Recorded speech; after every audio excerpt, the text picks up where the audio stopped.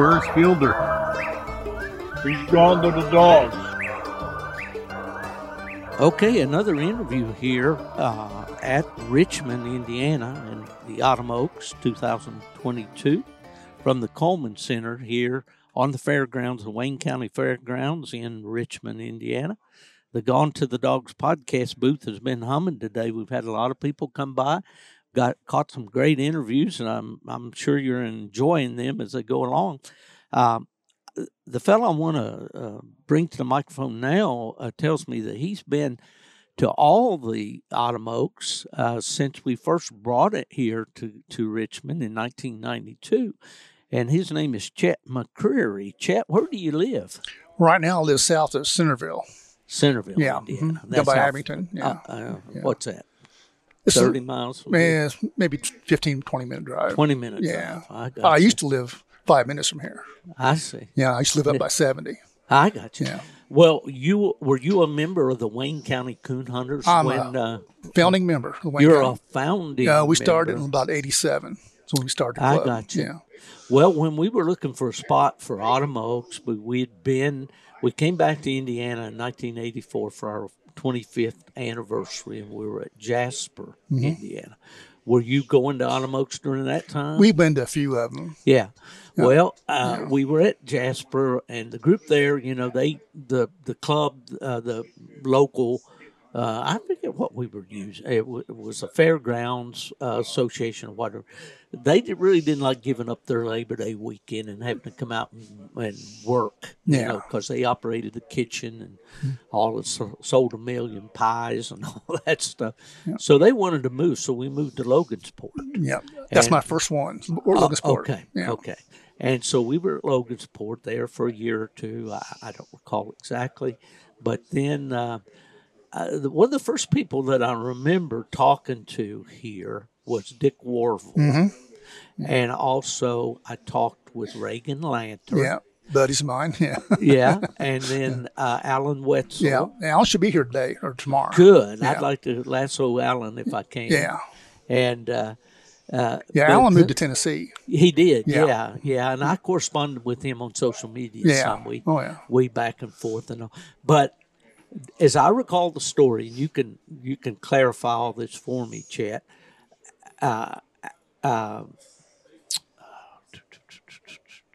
Dick Warville, thank you. The name came finally back around. Told me that the club wanted to build a clubhouse, wanted to build a club for Wayne County Coon Hunters, and they were wanting to take on the project of hosting Autumn Oaks. Yeah. And a lot of work. I'm sure. Yeah. And we talked about all of that. And then, of course, we met, and I can't remember the lady's name. It was with the Chamber of Commerce at that time. Mary something. Yeah, that sounds right. Yeah, I can't remember her last name. But we talked about some of the other events that we had and what kind of economic impact it could have. I've talked so much today, my mouth won't work. Oh, yeah. But anyway. That's okay. Mine don't work too good either. But anyway, we got together with the club, and right off of the get-go, we found out there was a lot of good working guys around here. It's too bad a bunch of them are gone. Yeah. They passed away. But yeah. A bunch of good guys. How was it from the other side of the? I know we talked all kinds about the kitchen, and and UKC wanted a percentage, and we back and forth on that, and you guys always provided an awesome kitchen. Oh here. Yeah. And I made a remark the other day on Facebook, or posted something that 10 reasons I go to Autumn Oaks, and one of them was for a pork chop sandwich. I seen you posted that on, and I said, well, it's not there no more. That's right, because I was here last year, but I didn't come during the COVID year, during 2020. But so how was it back then on the club side of things and all? It was a lot of work. You wouldn't believe all the work you had to put into to get the hunts. You get all the guides and everything. And, it was all right. It's a lot of work. I hunted with a lot of good dogs too over the years. Bet. You guided down through those years. I've guided every year. Yeah, right. Well, no event takes place without a lot of guides and a lot of people working behind the scenes. Sometimes I think the hunters forget to think about that. they like to come to the big event. Mm-hmm. They love all the crowds and all the hoopla that goes along with it, but they don't think about all those weeks of planning. Yeah. Well, what we did, we got a really nice clubhouse now. I mean, it's nice. Yeah. Oh, yeah. Yeah. But it takes a lot of money to take care of it, too. So, you know what I mean? Mm-hmm. But that was basically your goal starting out, right? Yeah. Oh, yeah. How many years do you think it took you to realize after you got started hosting? Probably about 5. 5 years. Yeah. Tommy bought the property and got it all going and fixing it up and stuff, Right. Yeah. It's pretty nice. It's one of the nicest clubhouse in the country right now. Oh, yeah. Yeah. Oh, that's good. You know, I have not actually gone out to see your club, and I need to do that. Yeah. But I remember that was the motivation, Yeah. And but we like the idea that Richmond's here right on Interstate 70. It's, close to Indianapolis, close to Dayton and Columbus and all that, kind of a crossroads we got situation. Some of the best coon hunting in the country. And great coon hunting. And that, if you want to put on a coon hunt, that's job one. That's right. Where the coons are in it. Yeah. That's for sure. Well, I know, though, as we grew, we were sending dogs all the way. Some of them were going all the way up and hunting in Michigan. They weren't, the satellite clubs weren't up there, but some of the guides would take them into Michigan, so. Yeah. That's about a 2-hour drive at least, I'd say. Well, the way the deadline's set up, you can go 3 hours from here really and hunt, or 2 hours, Yeah. So you guided several casts down through the years. Do you have any memorable ones that you or well, I had the Apollo cast. Oh, did you? Yeah, a couple years ago. You had that cast 2 years ago? Yeah, got him in the top 16. Yeah. Dogs made a lot of noise in the money hunts and stuff down through the years. That's a real hot crossing, the Walker dog. Yeah, I've guided him a couple times. I have. Yeah, pretty good dog. Yeah. Pretty good guy, Yeah. Well, that's awesome. But he was a pretty young dog to win Autumn Oaks. He's only 2 years old, I think, when he won that, or maybe not even 2. Yeah. I don't know. But, well, that's one thing. UKC's done a super job of documenting a lot of this stuff on film and video and stuff. You can go back and watch those things. And we didn't have that kind of stuff back then. No. Your cell phones, you can take a cell phone now and go coon hunt with somebody and take a picture of them, training their coon, and, dogs doing videos and stuff. It's completely different hunting today than what it was even 5 years ago. Yeah, totally. I've got a couple pups out there, with partners. Yeah. And I'm sitting home in Florida, baking in the sauna. I mean, and I'm getting to see my pups running tree and getting to see the coon up. I'm sitting in my easy chair. Yeah, I'm 63 years old. I can't go every night no more. So. No. And we got guys that hunt for us, and they'll send me a video. Look what Boss did tonight, or whatever. Oh yeah. Or Boy did, or whatever. I made a little post about that. You know how much I appreciated that. Yeah. Because it's kept me in the game. Oh yeah. Otherwise Of course, I made the choice after I retired to move to Florida. Yeah. I got tired of the Michigan winters and all that stuff, But it sure is a different world for sure. Now, are you still guiding? Yeah, I guided last night and I guide again tonight. I'm not sure about tomorrow night. You got a registered night champion grand? What? I think they're grands tonight. I'm not sure what they're. I just know it's cast 7's all I know. I got you. And so you're gonna. They go out tonight, and now how are you familiar with how they pick the top? They just take the top 16 cast winners. Yeah, for tomorrow night. For tomorrow night. Yeah, then they'll hunt that off tomorrow night. So they're just hunting an early round tonight. Early tonight, and tomorrow night be the top 16 dogs go back out. And then they'll have a final 4. Final 4. Yeah. And that determines the National Grand Night Champion, Autumn Oaks, which has always been the spot to win. Autumn Oaks, as you know, has always been for the grand, slanted toward the Grand That's Night all it Champion is really dog. for. Yeah, the National Grand Night Champion of the year. My friend Nubbin Moore sitting over there, he's my traveling buddy. He won it overall in '84. Yeah, we was talking. Yeah. And that's how we met. He and I met the first time. So it's been a great. Well, you're probably like me over here walking around talking. You got people walking up to you talking. I remember you guided me, and I had no idea who they are. That's right. You don't. you don't remember. I hear this a lot. Of course, as old as I am. I was on the cast with you, yada yada yada, and you were hunting this dog or that dog, and I said, Well, buddy, I'm sure you know because I don't remember that. Yeah. But did we have a good time? I hope I was a good guy to hunt with. Well, I used to have an 87 Dodge Dakota pickup truck. Yeah. That's what I used to coon hunt out of. And everybody knew me on my truck. Now I don't have that truck no more. Oh, I see. So you're kind of incognito there. They don't know who I am. Then I'm driving around a different truck now. Right. Now you were, we talked about, you sold some dog supplies or some. Well, I used to sell dog boxes, dog food. Yeah. What was your dog box that you built and all that? Well, I've sold Heritage dog boxes. Oh, you sold the Heritage. Yeah, that's what I'm hauling in my truck. Is it right now? Yeah. But the plate on it says Cub Run, Kentucky. Well, I think he sold it. The original guy sold it. Yeah. That started with Jarvis Humphreys. Well, Jarvis bought it from another guy.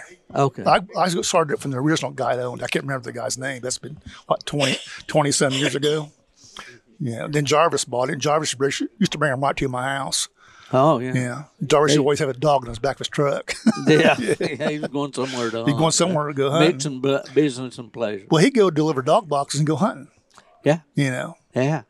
Jarvis was a coon hunter. Oh, yeah. He liked to coon hunt. Yeah, well, I bought that, let's see, I was at AKC, and I was driving an F-150. I had switched from a Toyota to an F-150, and I needed a full-size box, and I bought that box, and I don't remember exactly where, but it's been a good one. Yeah. I've really, really enjoyed it. It's heavy. Oh, yeah.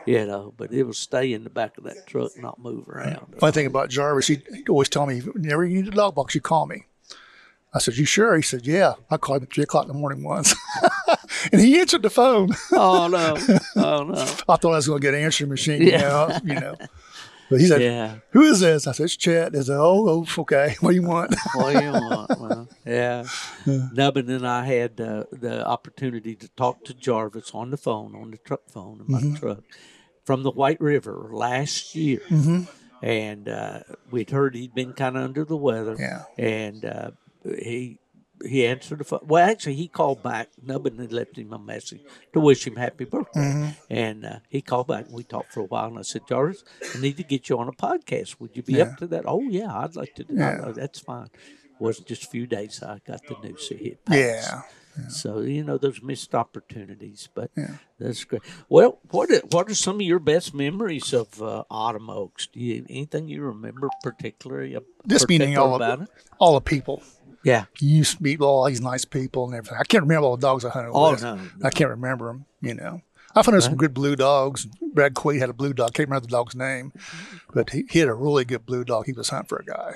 Yeah. And it's probably one of the best blue dogs I ever hunted with. And who was hunting him? Brad Quaid was hunting Brad the dog. Quaid, I remember. Was it a dog called Diesel?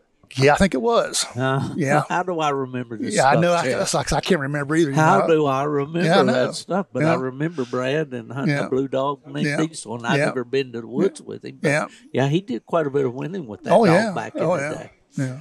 Yeah, well, that's interesting for sure. I remember some dogs. I can't tell you about what they. I can't tell you what they. Some of them we just. Yeah, some of the file. Supposed to be big name guys. Yeah, and they're not so big name. Yeah. All right. Well, let's dig down just a little bit. I don't want to keep you all day here, but in fact, you and I Tyler Stroh. Yeah. Is a friend of yours or related? He's my nephew. He's your nephew. Yeah. And I think my podcast listeners know the story of how I found out about my wife had to have a dachshund. Mm-hmm. She'd had one years ago and wanted another one. And we found out through a friend out in Missouri, LaDonna Tucker mentioned that or Williams, I believe, or is her name now. Anyway, she told me, she said, I know a person in Richmond that has dachshund. Anyway, long story short, we found out about Tyler, about his dogs. Yeah. And last December, I flew into Dayton, drove over, spent the night, same motel I'm staying in here, went to Tyler's at 6 o'clock in the morning, picked up that puppy in a rental car and drove straight back to Florida. Yeah. We still laugh about that. 19 and a half hours later, I pull in the driveway at 3:30 in the morning. My wife's out there on the walk.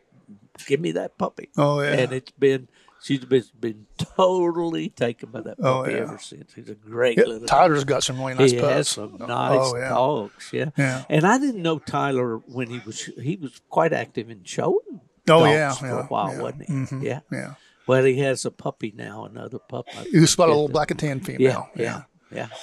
Well, that's cool. That's cool. She's out David Gillum's dogs.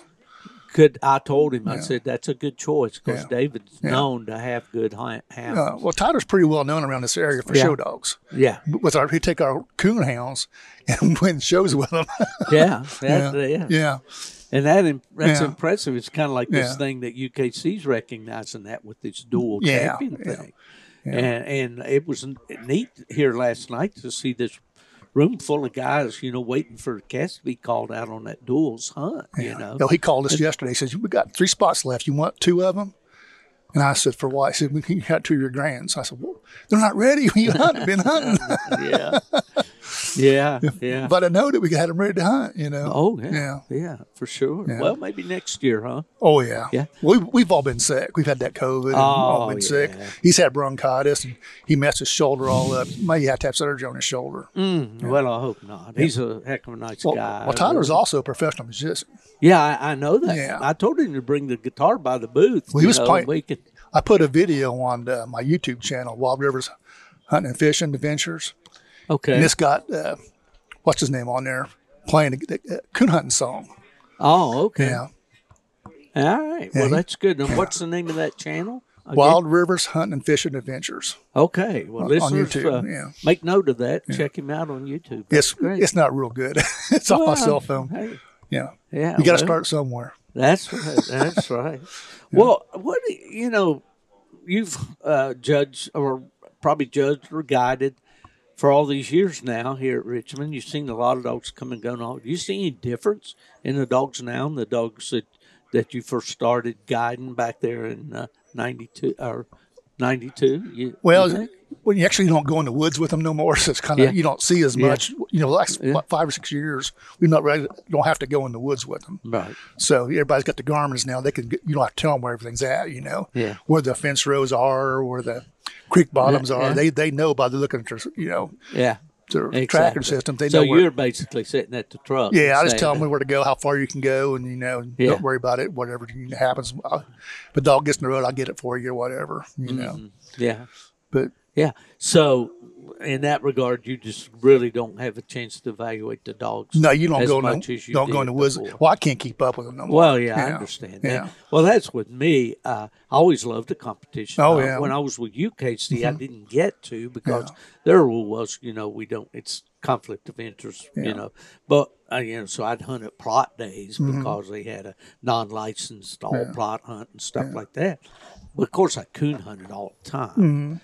But I always enjoyed hunting so much, But nowadays, I don't think I could hack it on a cast. I can walk to my dog. If the terrain's not too steep and rocky and stuff, I'll go to my dog, but it's not pleasurable and it's not at a speed that I would want to make a cast slow down to keep up with me, or so I just don't try to do that anymore. But these dogs now hunt pretty wide. Well, the ones I hunt don't. Personal dogs. Yeah, so we won the mini slams here in 2020. Hold it. Tell me about these dogs then. What kind of dogs are Well, it's Wild Rivers Black River Boy 2. We won the mini slams here in 2020. Is this a black dog? Black and tan dog. Yeah. Yeah. Yeah, Chadwick Coyne's bloodlines. Oh, okay. Yeah, he's our Boy 2 dog's out of our original boy dog, which is a litter mate to Buffy. Which one Chad's basically Chad's dog. So. Yeah. Okay. And where's Chad from? He's from up north there a little bit. I can't remember the name of town. Okay. He's about an hour drive from north of here. I got you. Yeah. I got you. Well, I just wondered if you we talk a lot about these dogs the way they are now. When you cut them loose, they go to the 4 points of the compass, and they're never together, and they're ambush type dogs and all. You seeing any of that, or do you? Well, a lot of times, I like the independent dogs. Like on my Boy 2 dog, he's very independent. He wins a lot of casts in the last 15, 20 minutes. Yeah. He'll step off by himself and get treed. That's that's where you win. Oh yeah. That's what's winning, and that's why guys are hunting these kind of dogs. They're not doing this just Oh yeah, it's fun. They enjoy it, but they want to win. Well, dogs just don't pack up like they used to. No, they used to be in a cast, and dogs all pile on one tree. Oh yeah. Now just dog tree over here, dog tree over there, dog tree there, half a mile in. Yeah. And you got to call timeout, go decent dog or whatever. And we talk about that a lot, and I guess some of it's trained in, electronic trainers and everything else, but a lot of these dogs are just born independent anymore. I got a young pot dog here in North Carolina. I mean, he always wants to be by himself. Well, they're breeding for more independence. Yeah. In dogs. They don't want a dog being packed. I know guys that will actually whip a dog that they go to another dog. Oh, I know that too. Yeah. I know that's true. And I hate that. Well, yeah. If they're naturally that way, fine. But, please don't abuse the dogs. No. Come on. This whole sport is supposed to be fun. And it would be no sport without the dogs. Yeah. We got to take care of these animals. Oh, and we got to treat them right. There's no doubt about it. They say a man's ego is a terrible thing for a dog to have to bear, and we need to leave the ego at home. That's right. And go out there and have fun. If the dog does good, boy, feel good and all. But that's the whole part of coon hunting, especially competition hunting. If it's not fun, don't do it. Yeah. If you can't go. Why would you do it? If you can't go to a coon hunt and have a good time. At the end of the cast, shake everybody's hand and say, buddy, we had a good time. Even though I got screwed or whatever, I ain't going to say it. Yeah. Yeah. Just shake everybody's hand because that's what they remember. They remember you being a good person. If you want to be an ass, they're going to remember. Everybody's going to say, that guy's an ass. Yeah. But if you go and be a good sport and call your dog what they're supposed to be doing, and shake everybody's hand at the end of it. Exactly. That's the way sports supposed to be. Oh, yeah. I agree with you wholeheartedly, Chet.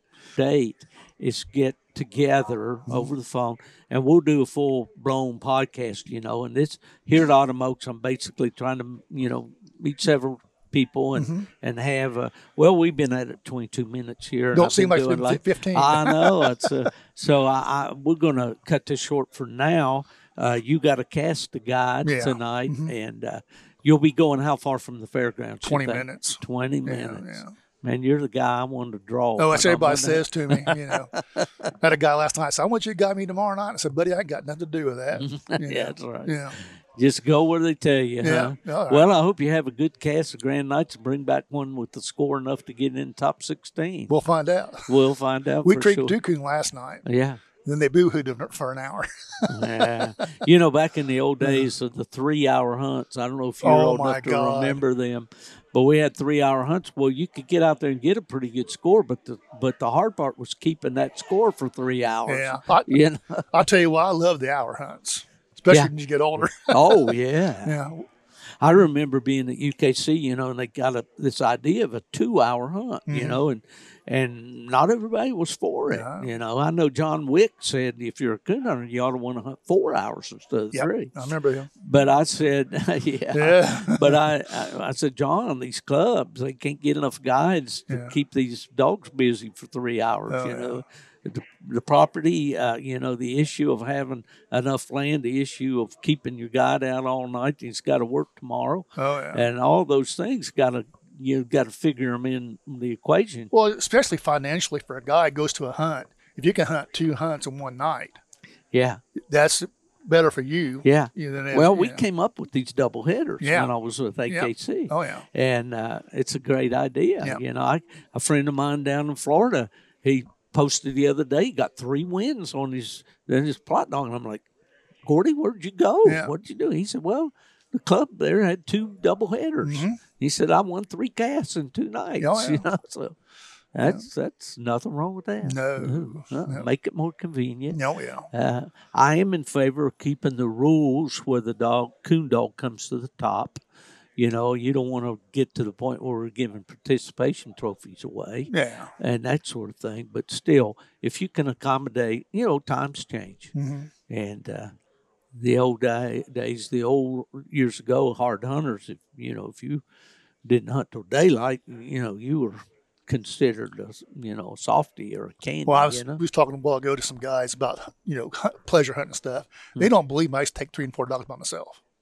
Yeah. He said, "Did what?" I said, "I used to hunt 3 or 4 dogs by myself." Yeah. How you do that? You take 4 dog leads. That's so right. One dog trees, you tie them to the tree. Tie 'em up. Then another one is running, you follow the other one's in a tree, you go tie them to the tree. Then gather them all back up. Yeah, then when you get done, you go back to the first tree and you shoot that coon out. Then you go to the next dog's tree and shoot that coon out. Then you go to the next one. I've hunted. Oh, yeah. I don't know if I hunted 4 by myself, but I've hunted 3 before. Well, that's when I was young and limber. Oh, yeah. Yeah. That's for sure. Yeah. Chad, it's been a great pleasure for me to talk to you. Tyler certainly was not wrong. He told me, he said, you need to talk to my uncle.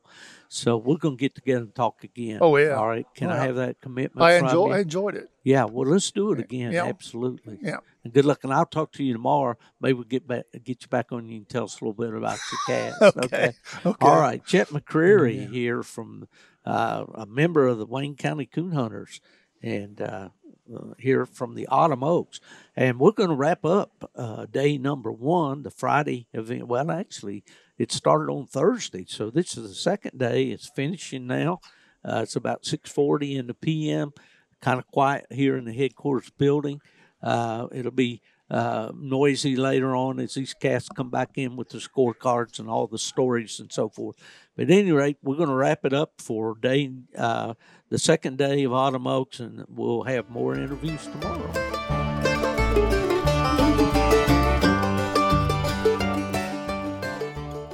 All right, here we are, day 2 of the Autumn Oaks. Actually, it's the 3rd day. This thing starts on Thursday, but tradition has it Friday, Saturday. That's when the big dogs, the Grand Knights, and all that stuff go to the woods. And we've completed the first night for the Grand Night Champions. And if you're in the headquarters building here in the Coleman Center, you'll see that they've got a big screen on the side of the wall there with all the names coming up one at a time of the Grand 16.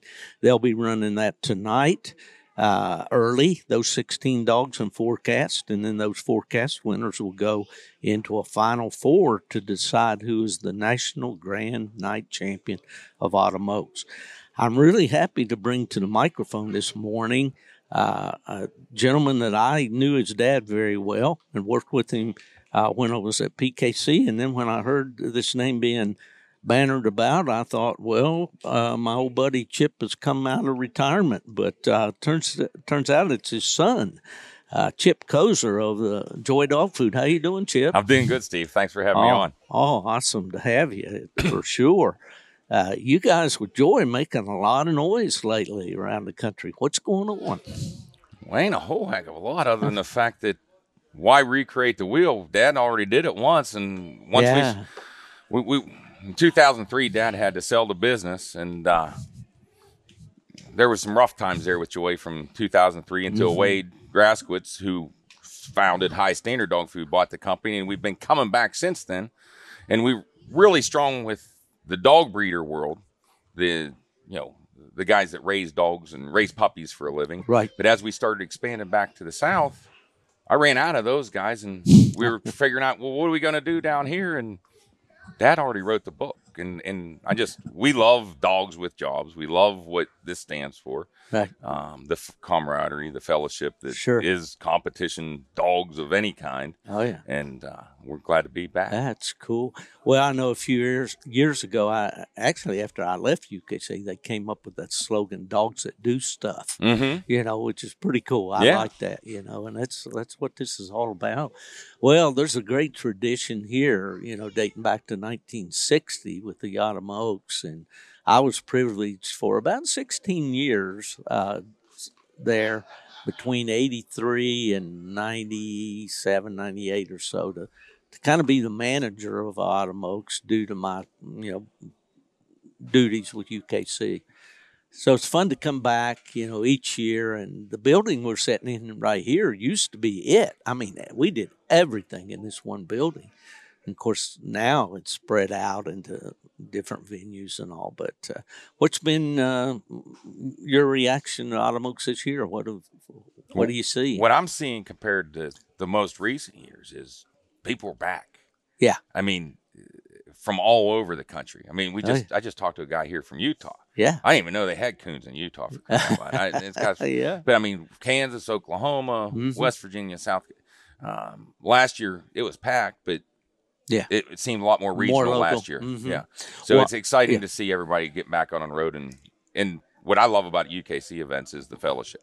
Oh, yeah. I mean, I love the other registries too, but the fellowship of a UKC event is what makes it unique.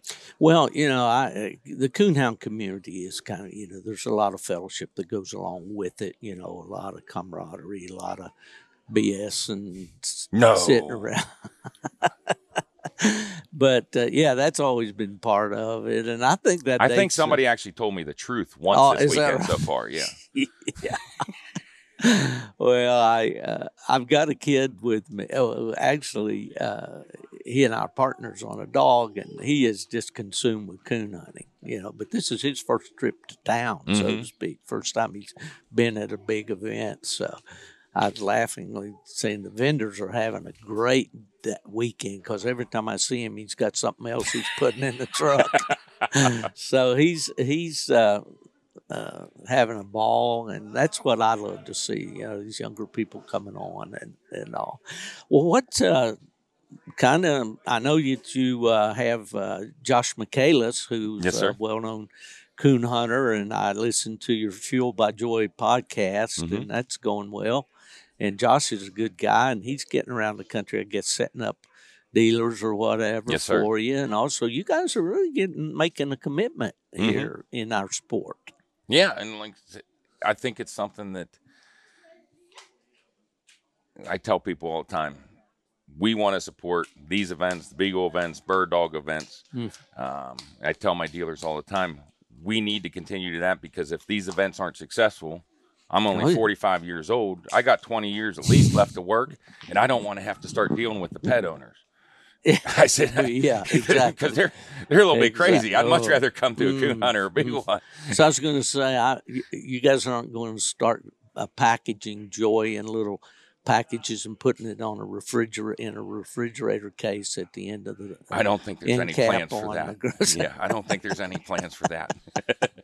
Well, that's cool. Well, I don't know without getting too deep in the weeds here because I'm definitely not an expert on dog food, but I do believe in feeding a complete and balanced dog food and that's good for all life stages of the dog and I know that you guys are pretty proud of the fact, and when you hear about all these recalls, that you never had a recall with Joy. Yeah, we found in 1945 and never had a recall. That's awesome. And, I mean, that's awesome.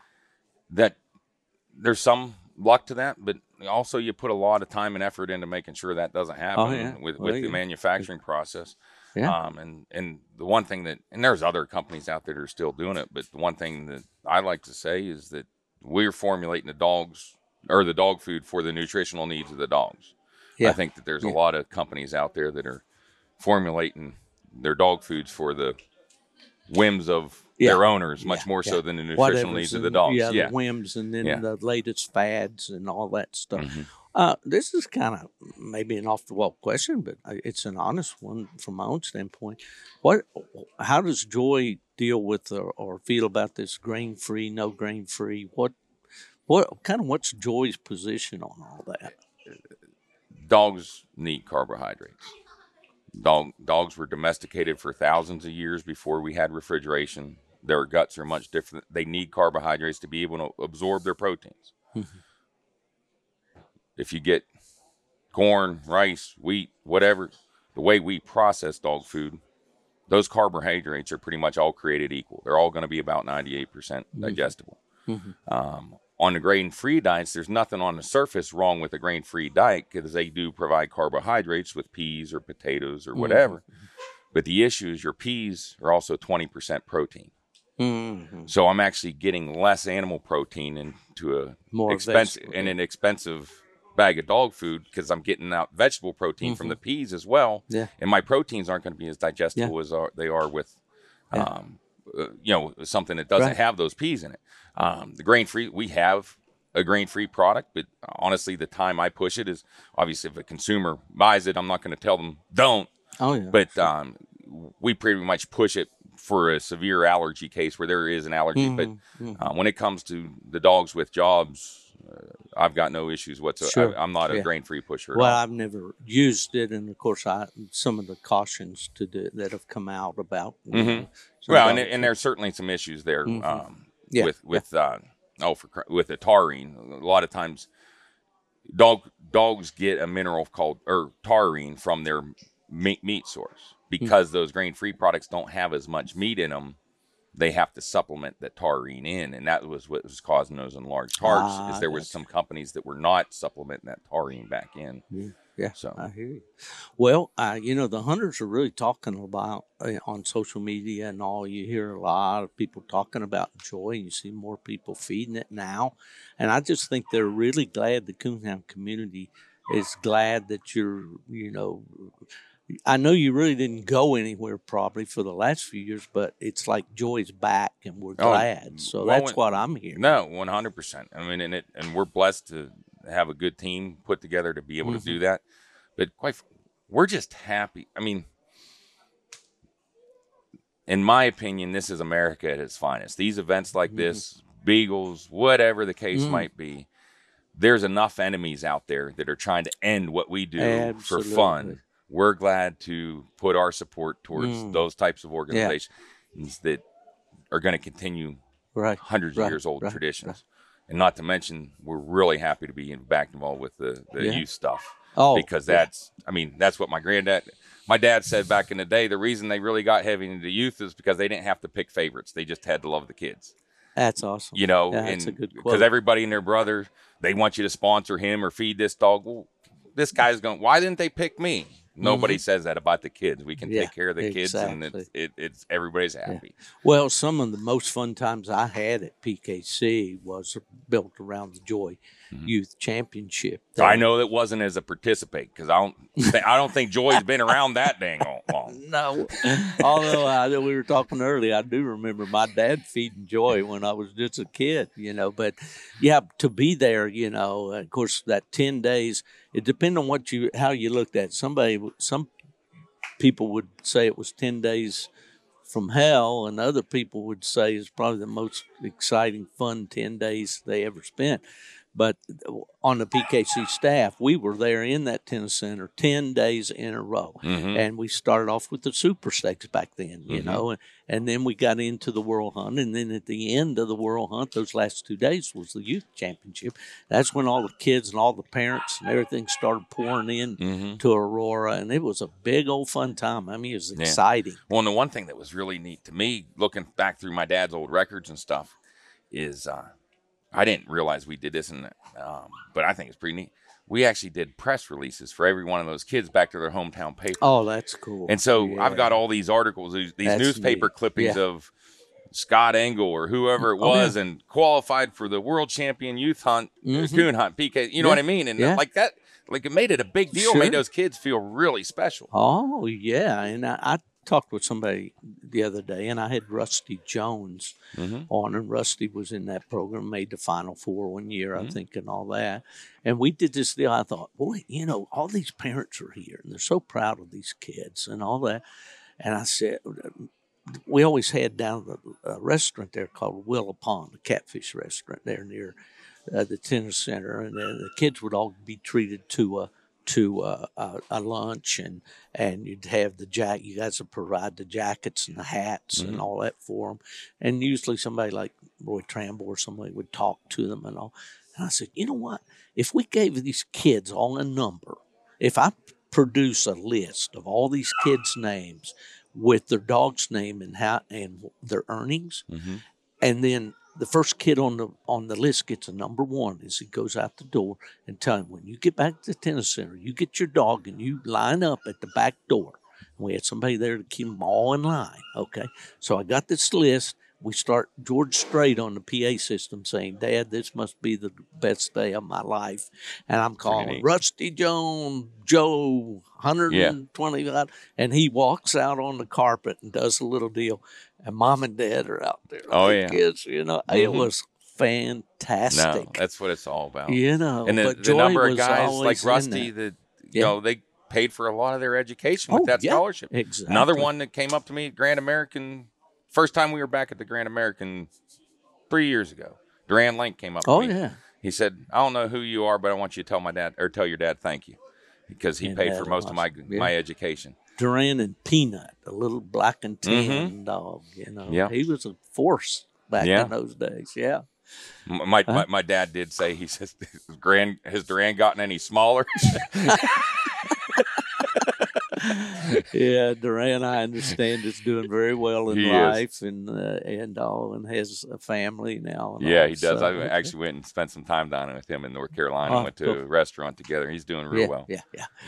Yeah, well, what a heritage there, you know. And those kids you mentioned, Scott Engel, golly, what he's accomplished in he's had a hell of a year. World. Oh, yeah.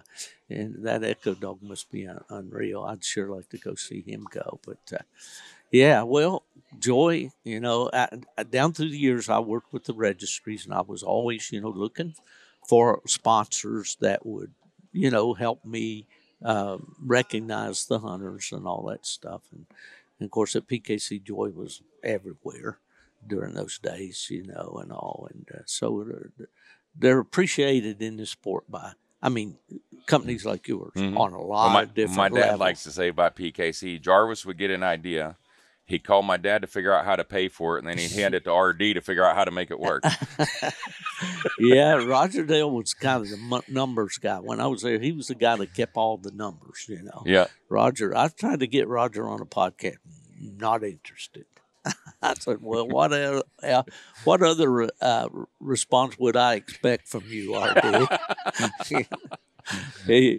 I enjoyed working with Roger. He was a good guy to work with, but he's not real out there with his conversations and stuff. You know, he kind of. But that's right. He's made some pretty big moves here. Gotten out of his comfort zone in the last 2 years. We'll let him slide by without a podcast because he's done some good things. I know, absolutely, that's for sure. For sure.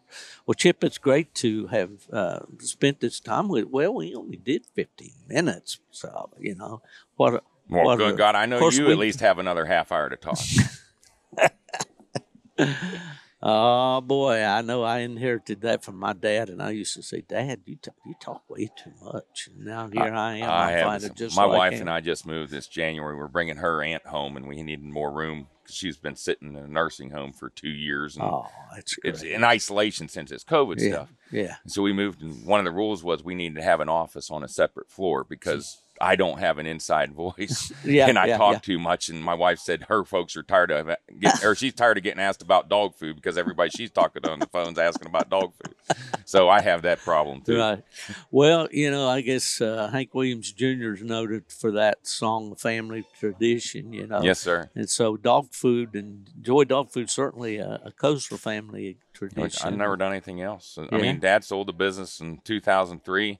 I was telling you earlier, my degree was in engineering because I figured I'd learn how to make dog food. I can always sell it later. And so I was 24 years old, and when Dad sold it, didn't know what I was going to be. So I put a tractor trailer load of dog food on a credit card and became a dog food distributor from 2003 to 2017 when I came back to work for Wade. So it's really, well, when you're self-employed, there were some tangents that came along the way too, but it's all I've ever known. Yeah. Well, you know, the old saying, the apple doesn't fall too far from the tree. I really didn't know your granddad personally, although I knew who he was and knew him to recognize him, you know, in the crowd. But you definitely have inherited that Koser personality and carrying that tradition on, and so that's great. Thank you. It's been great to spend time with you today. No, Chip. I appreciate the opportunity to be on here and give Michaelis a run for his money. There you go. We'll see how the ratings go. Yeah, exactly right. Yeah, we should top him this week for sure. Yeah. Fueled by Joy. If you haven't heard that podcast, look it up wherever you get your podcast. It's great. Josh Michaelis. Josh was by here on Thursday when I got here. Got to spend quite a bit of time with him. So, well, Joy Dog Food, man, always supporting the Coonhounds. We appreciate you, brother. Thanks for having me, Steve. All right. Thank you.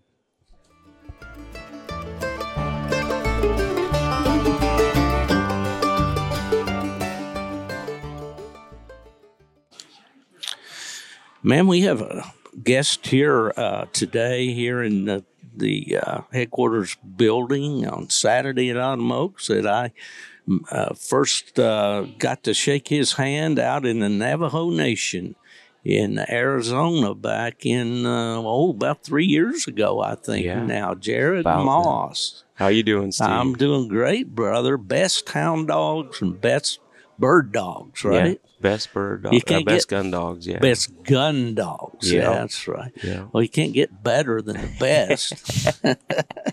That's awesome, man. Yeah, we've been having a lot of fun. Yeah. I think I heard your podcast out here 3 years ago, and that sparked my interest to come out.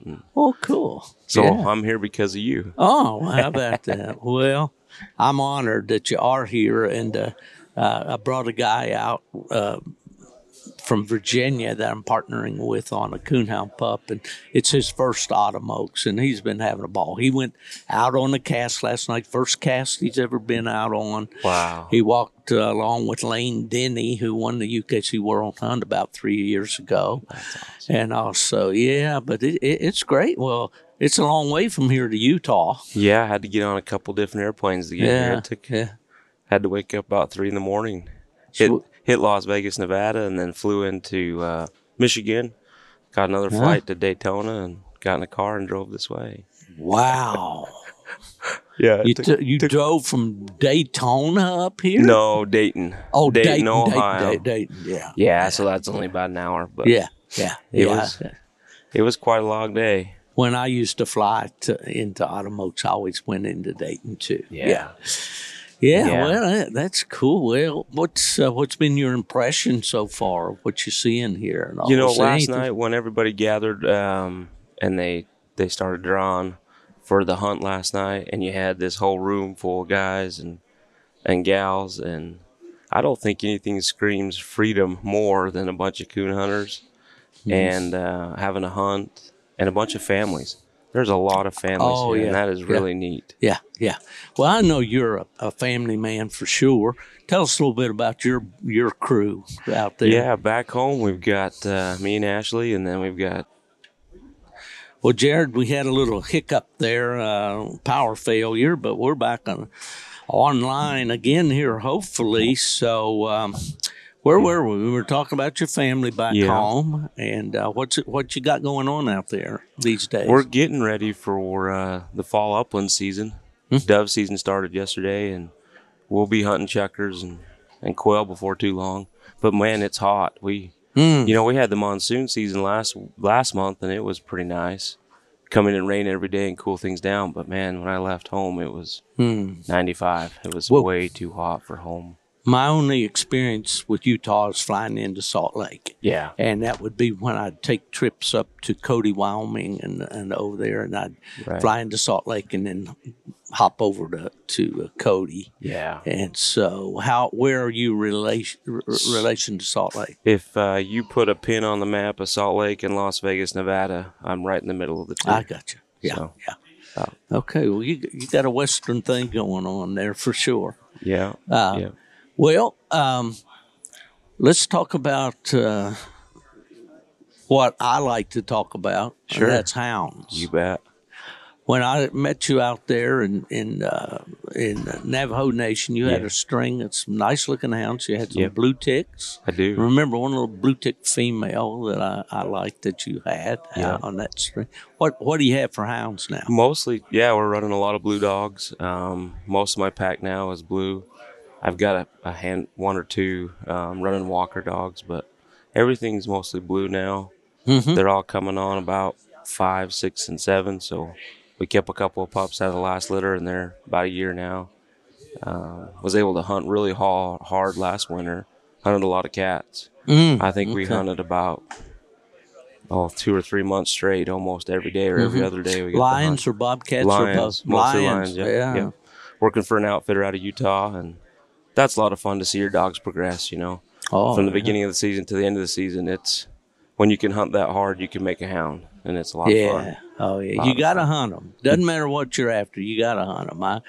Yeah. Well, years ago when I think of Utah, there was a plot guy way back, and you may have read some of the history of him. His name was Willis Butoff, and he was a lion hunter in Utah. And I don't know much about him. I knew he kind of got his plots from Dale Brandenburger, who was a famous plot breeder in Illinois. But I heard stories about him. And there's a friend of mine that lived in Texas, Charlie Hill, and he went out and hunted with Willis.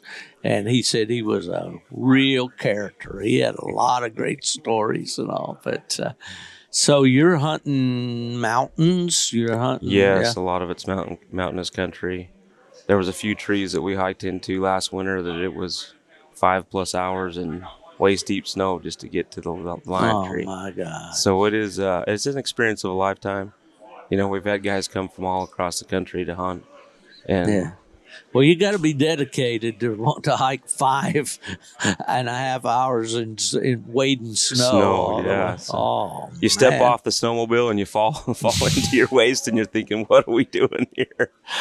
Well, I experienced a little of that in Michigan over the years that I lived there. You know, we get some snow, and it would drift up. You know, and all. But I can't imagine that. Those days of taking hikes like that are over for me. That's for sure. But I admire you guys, and really glad to see you guys that can still do it. That's for sure. Yeah. It's definitely a passion. Yeah. Well, there's so many things I'd like to talk to you about. What is the ages of these dogs in your pack right now? I think we've got close to a dozen dogs, just because we chase bears as well. And if you're going to hunt bear day in, day out, you got to have. You're going to pound them, aren't you? Yeah, you got to have a pack of dogs. So we got one older female that we're retiring. I think she's 10, and then handful of dogs at that 6 to 8 mark.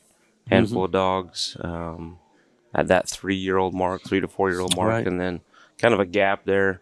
I lost my 2-year-olds on a lion on a cliff two winters ago.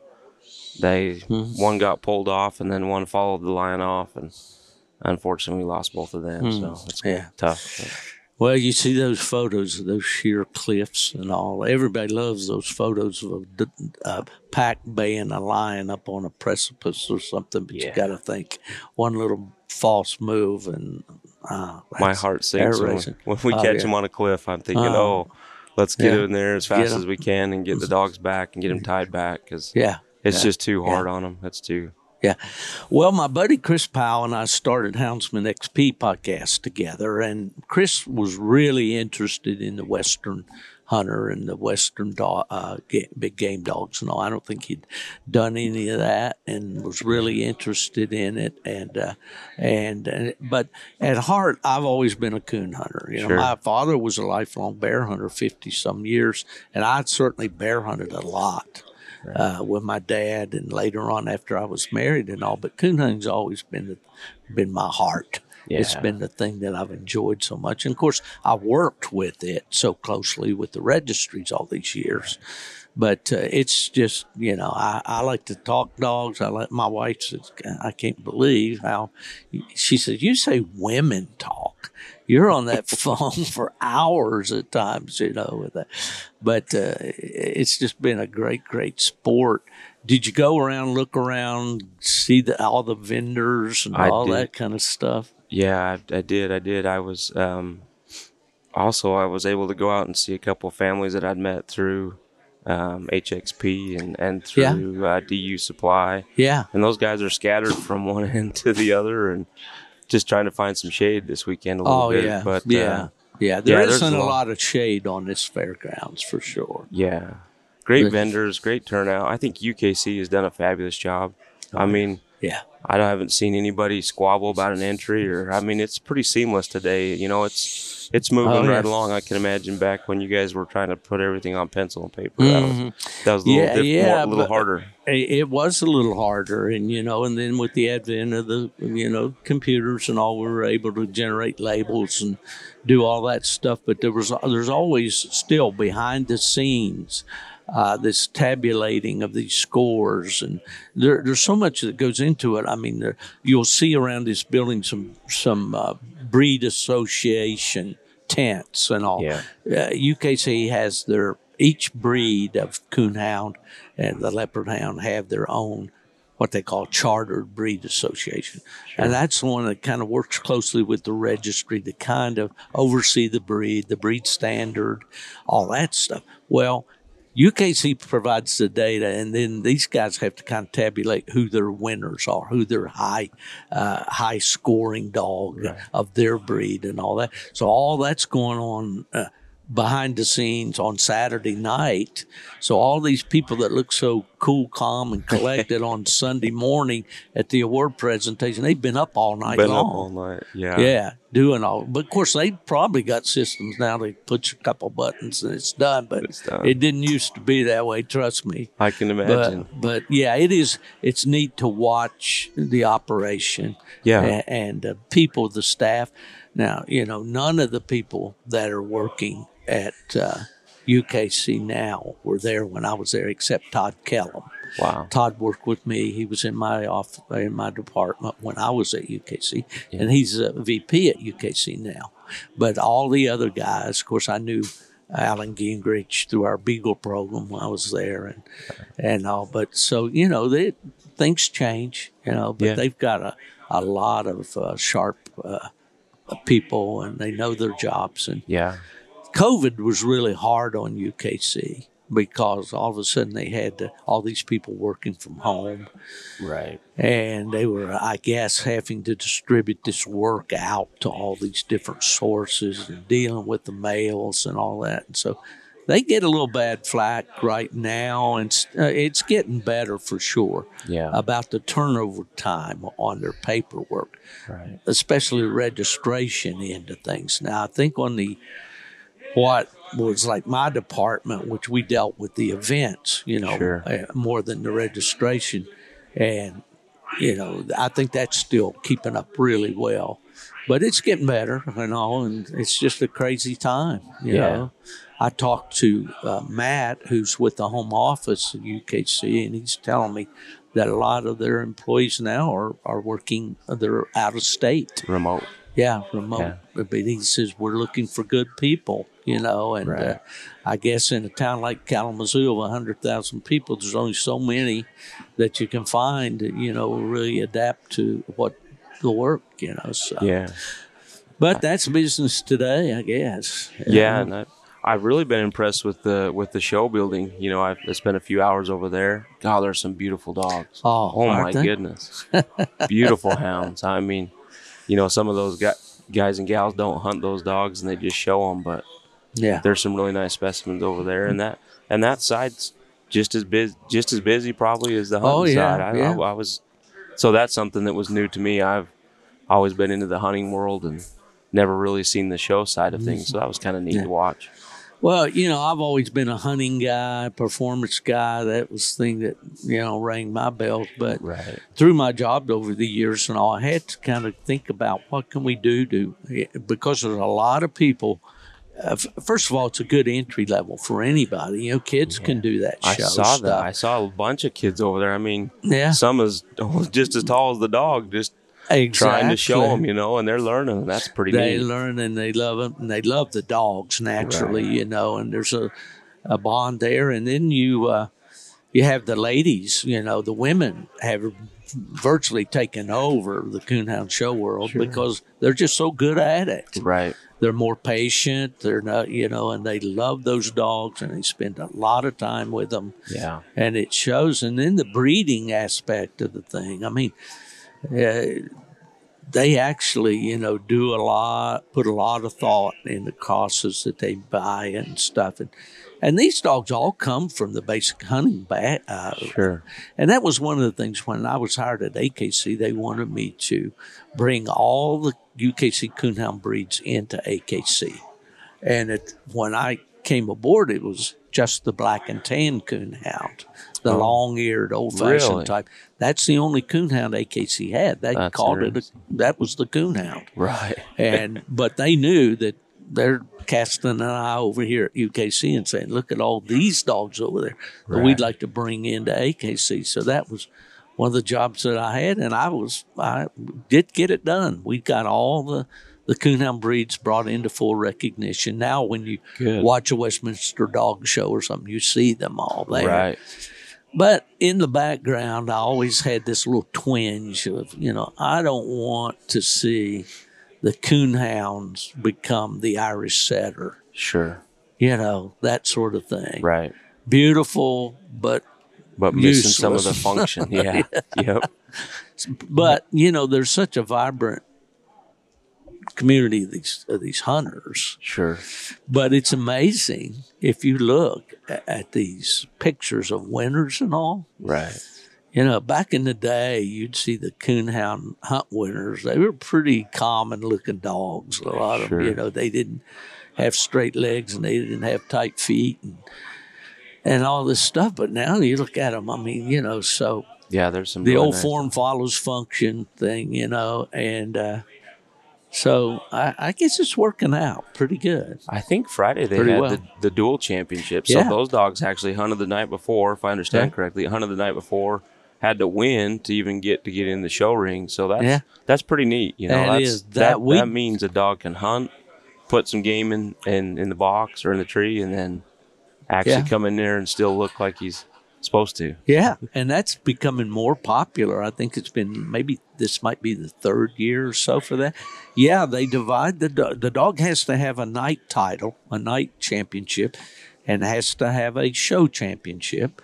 So it's a dual champion dog, but then they hunt them on Thursday night, and if they hunt them by breed, they you hunt only against other dogs of your breed. Gotcha. But if you get that cast win, then that's your ticket to the show on Friday. Yeah. And I understand a Treeing Walker dog won it. I don't know. That's what I heard. Yeah. Yeah. So of course, I've always leaned toward the Plots, and the first year a Plot dog won it. So. Yeah. And I've said this many times, the very first Autumn Oaks way back in 1960 was won by a Plot too. So yeah, not many times since, but I'm still amazed at your memory. Because I walked in here and you recognized me immediately, and then, you're my peeps. You can recall really quick facts and stuff. And God, before anybody even said anything, you said, "Hey, this Autumn Oaks has been going on for 60 plus years," and that's a long time. It is a long time. That's awesome. I'm old, Jared. Well, you're still very old. I know, but you're getting around and doing well and still sharp as a tack. So kudos to you, Steve. I'm impressed. Well, I appreciate that, Jared. I really do. And it's been my life. I was one of those rare, fortunate people that got to do something he absolutely loved his whole career. Right. And that doesn't come along every day, you know. And so I'm extremely grateful for that. And any time that I would get an opportunity to talk to a crowd of people, particularly coon hunters, I'd always try to take the time to say, I just want to say thank you to all of you, because you provided a very comfortable living for me. You educated my son. You gave me, my family and I owe all of that to you, you know. And I do feel that way, honestly. It's, and I think about it. I was just talking to Terry Walker, who publishes 4 hound magazines, American Cooner, Full Cry, The Rabbit Hunter, and Hunter's Horn, which is a foxhound magazine, and talking about going forward. And I said, Terry, I've thought about retiring from the writing aspects of things, but I'd still like to see those magazines go on. Right. So I've kind of committed, this will be a little announcement here on Gone to the Dogs, that I'm going to continue to write for American Cooner.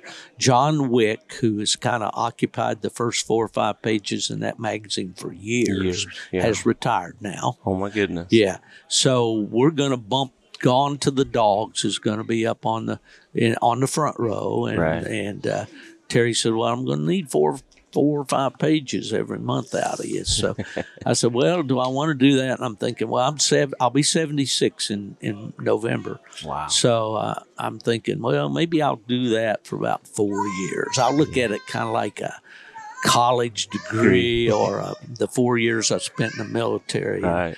But 80 should be enough. That's enough. But we'll see. But, I was that young kid that couldn't wait for that magazine to come in the mail and read those articles. That's and awesome. It was all bird dog stuff. But, I'm sure there's some young kids and that are still looking forward to the stories and still looking forward to the talk. Well, I hope so. So many of the kids get their news off the internet now, and we all do. But, I like the print media. I love books. Too. I love, to pull. Just randomly, I'll just walk through the house and walk over to the bookcase and pull out something, and flop it over, start reading Dub Evans / Ranch Hounds or Brave or one of those books, and I've just always loved that stuff. But Full Cry was the bomb back in the that wasn't even a term when I was a kid, but to read those old stories by writers like O.L. Beckham and Obe Corey, who was from out Idaho, I think he was a big game guy. And I cut, as we say, cut my teeth on that stuff, Yeah. So what were you reading? Like Hunter's Horn? American Field and stuff like that? Yeah, a little bit of American Field, Gun Dog magazine. Gun Dog, yeah. There was a couple of Upland publications I don't think are around anymore. Yeah. But, reading those stories made you want to, man, I can't wait till I can get my driver's license and go pheasant hunting. I love the old bird hunting stories, and anything like that. William Faulkner is one of my favorite authors. You read any of his stuff about the big woods in Mississippi? I have back in the day. It's been a long time ago. So but yes, I do know that primarily, and then what is it, Ruark or whatever, the old man and the boy there in the Carolinas, and those stories they did reach to your soul, don't they? Oh man, yeah. And I've always been kind of a romantic anyway, you know. And that's one of the things I kind of changed my attitude about my hounds. When I first grew up, everybody had a hound. They had them staked out to a doghouse somewhere. Sure. And then more and more people started building what we call dog pens, where the dogs had more room. My dad's kennel for years consisted of a large enclosed area that was dog-proof, right, and individual dog coops with 6 foot or whatever chains. The dogs were free to roam in that big pen anytime he was home or whatever. But if he's going away or overnight, he'd snap them up to their box, and that was our kennel, right? But as I started to bring dogs inside, the stimulus for that, I guess, was reading these bird dog stories. Yeah. There was a guy named Bauer.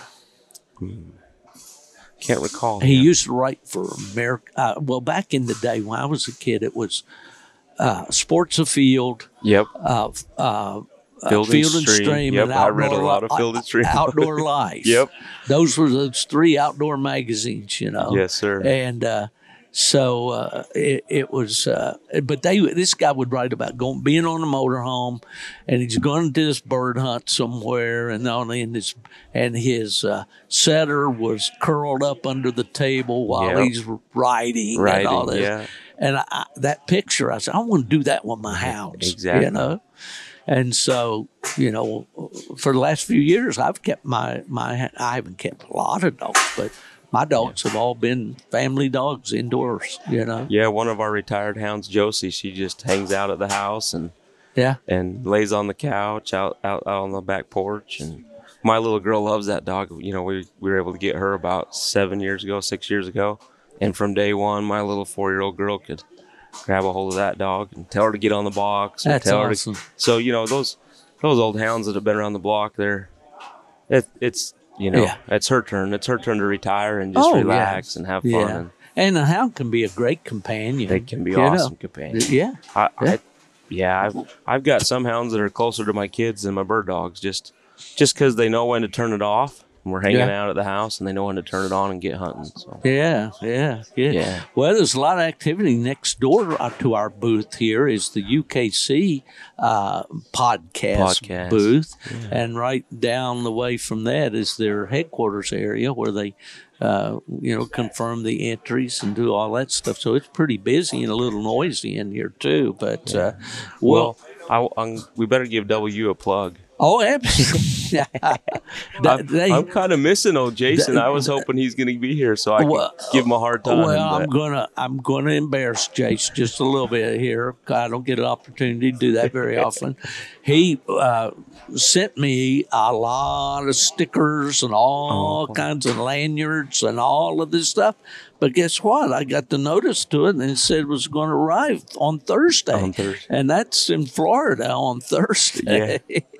So I texted him back. I said, Jason, I got bad news for you, buddy. I'm not going to be able to have all the merch.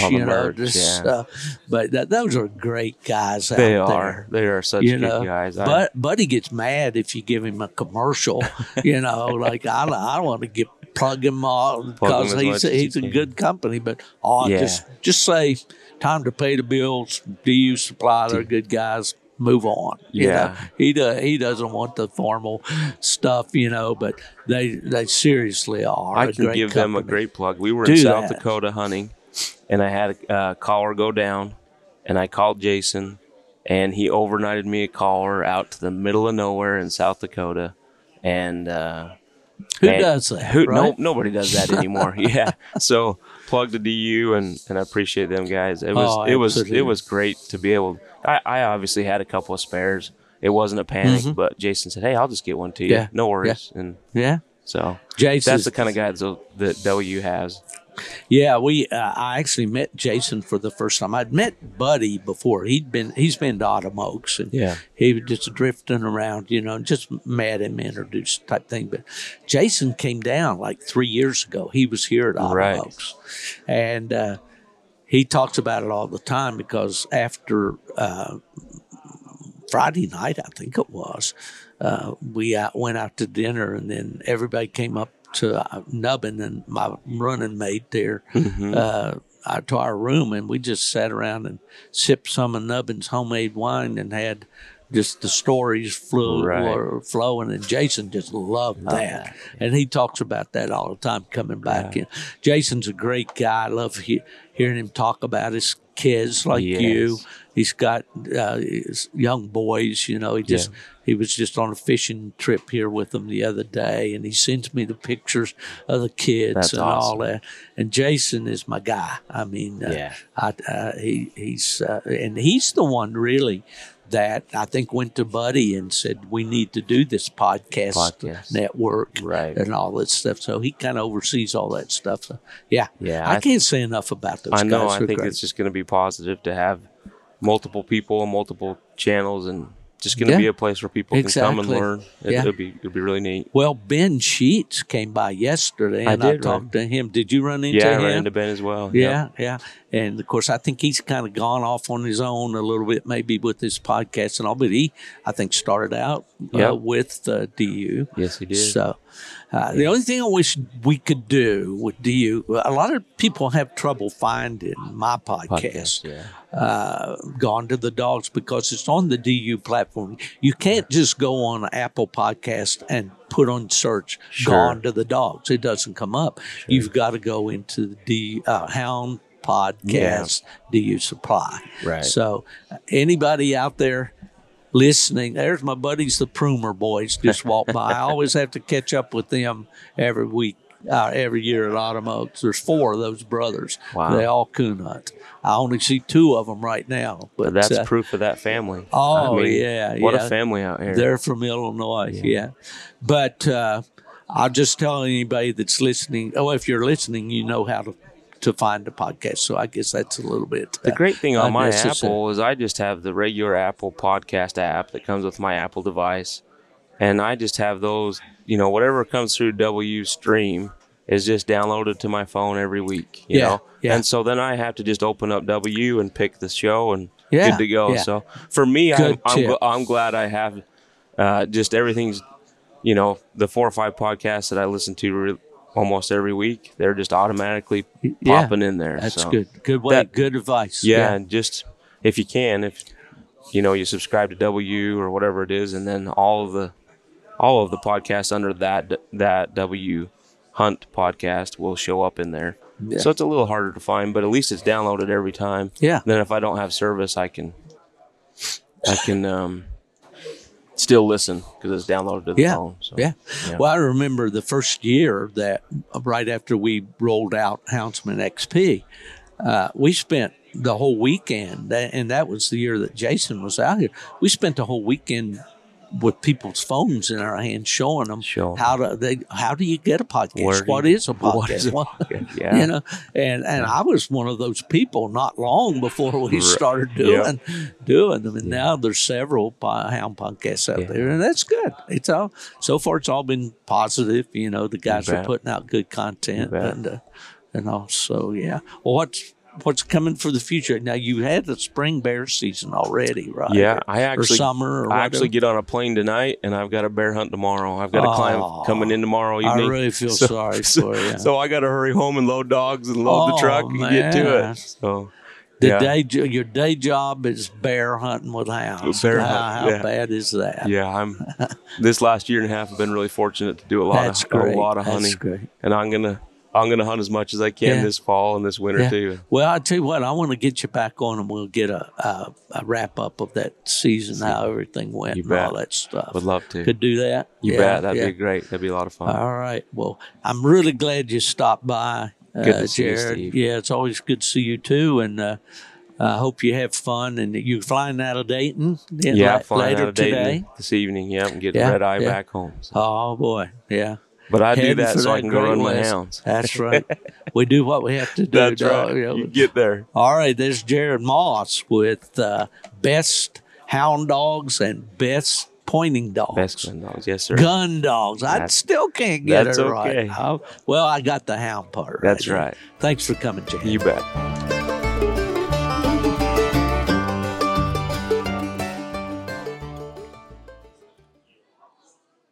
Well, the great thing about this podcasting thing is you get to meet a lot of great people and interesting people, and we've been stopping by the booth here all weekend, and man, we're really excited today about having this young man here. He's kind of been in the spotlight in the coonhound world for the last few years. In 2019, he won the UKC World Championship, and that's not too shabby. Mr. Lane Denny, how you doing, Lane? Man, I'm great. How are you, Steve? Oh, awesome, man. It's great to have you by and see you and get to howdy and shake with you. You know, we did a little podcast with you way back there in my Houndsman XP days, and it was a big hit. Yeah, absolutely. Yeah, it's I figured we better catch up a little bit. It's been a little bit. That's right. That's right. Well, I see you're still at it pretty strong. And what's been going on? I know you kind of retired the old girl, didn't you? Yeah. So, like I said, in 19, we won the UKC World Hunt with her. And previous, she was a truck winner, won her truck, things like that. We was blessed, and after we won the UKC World Hunt with her, I was kind of debating on whether or not to retire. I had shot the young dog out of big money and her coming up that I'd been hunting, and he was really starting to crank it on. So, I was just kind of going back and forth, and I took her to the PKC Nationals the following spring, and I got to hunt her, I think, one or two nights out there. I believe actually I hunted her one night. And then, she, like I said, she didn't owe me anything, and I was like, man, I want to put more time in the shot and start pushing him because he was ready to start being pushed. And so I thought, you know what, I'm going to hunt her at UKC Purina Nationals, and then I'm going to retire. And that's what we did, we retired her at Purina Nationals the following year there. And far as from the hunts, but we still coon hunt her. She, that's what she lives to do. It's what these dogs live to do. And she's fat and out of shape right now. Every summer I let her get a little fat and out of shape. And then come winter time, I'll go to treadmill her and running her a little bit on the side by side and get her in shape and just hunt her a little bit in the winter time. Just let her do what she loves to do because she definitely don't owe me nothing. Well, absolutely. Well, how old is she now? She's 10. Yep. Well, she turned 10 in May. Yeah. You couldn't tell it other than her gray face and her gray legs. She's all heart. She always has been from a baby, and just the other day I let her out. She stays in the house, and I let her out of the house to use the bathroom. I was loading the dogs to go hunting, and she jumped on the tailgate. Man, you talk about really get to you. It really got to me, and it just reminds you just how fast that time goes. It seemed like yesterday she was, 11-month-old puppy, and now she's 10 years old, and we just want to enjoy the time, what we got time left with her, and and it, for sure. That's the main goal, just let her live her life out, and because she definitely don't owe us nothing. She has been beyond great to us, both performance wise and now reproducing wise, it's starting to show up, and that was my ultimate goal when we did retire. I thought, man, I wanted to, for one, have something out of her that I could hunt in the hunts and push in the hunts. And so, the first cross we made was with Big Money, and I kept a dog shot out of that. I ended up getting shot back. And so, he's the one I'm pushing now. And, but as far as reproduction wise goes, her puppies are starting to show up. Of course, we bred her to Big Money, the first cross, and we bred her to Willie. And then this last cross, bred her to Rodeo. And, Big Money cross was very successful. Willie Cross, absolutely very successful, and these rodeo puppies are showing up. They're going to start showing up, I would say, this next spring. But that was our ultimate goal when we did retire. We wanted to see her name in the future, and the 33 generations from now on to see her name on papers, and because she just she don't owe us nothing, and she was a special dog to us, and I want to be able to see her make an impact on the coonhound world for years to come. Oh, well, I'm sure that she will. And, those memories are, when you're an older fella like I am, there's a lot of memories. And the older you get, the more those memories mean to you. And that 10 years or whatever God decides to give Emmy, whether it's 10 or 15 or whatever, that's brief period of time, but there's so many memories there that you will never forget. Oh, yeah. They will be with you forever, and she'll probably, I would imagine now, it'll probably be the yardstick that you're measuring, all the dogs down through your life, Yeah, absolutely. Like you say, the memories, they'll never fade. I've met some of my best friends because of that dog, and not just her in general, just coonhounds in general. Some of the best people I've ever met in my life, and I call them my best friends now, and was because of this sport, But like you said, you can take away the truck she won, you can take away the 50,000 in PKC she won, and the world championships and this and that. And I'm telling you, she would still have a pin at my house till she died. She was just special to me. She taught me a lot about this sport. She really did. She taught me that, a lot of them dogs, man, they lack one thing, and it's heart. And she taught me that that's something you can't breed in them. You can't train in them, and they just got it, and that's one thing she had. But there's countless memories, I feel like that I'll forever remember, Well, we put up with the little thing of them coming in season sometimes and before there's a big hunt or whatever. But, it's like my buddy Randy Smith up in Pennsylvania, he always likes to hunt females. And then he's got, the choice of breeding, just like you. I mean, with the outstanding female like him, of course, I'm sure everybody wanted to breed to her. But you can kind of pick and choose, and you've mentioned some pretty standout dogs there that you bred her to. And that's an advantage that you have from hunting a female. Right, yeah, absolutely.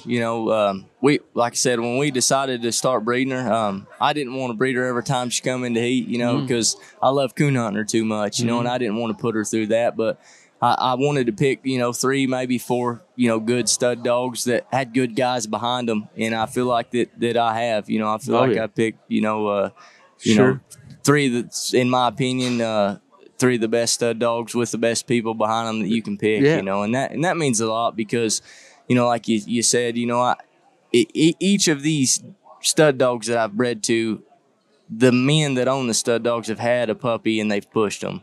Yeah. And that helps a million, it really does, Well, we say it all the time, but unless you can get these pups in the hands of hunters, it's a futile thing, That's the key. I mean, you can be the best reproducer in the world if you don't hunt it, what's going to happen. Well, I was particularly interested when you bred to Willie.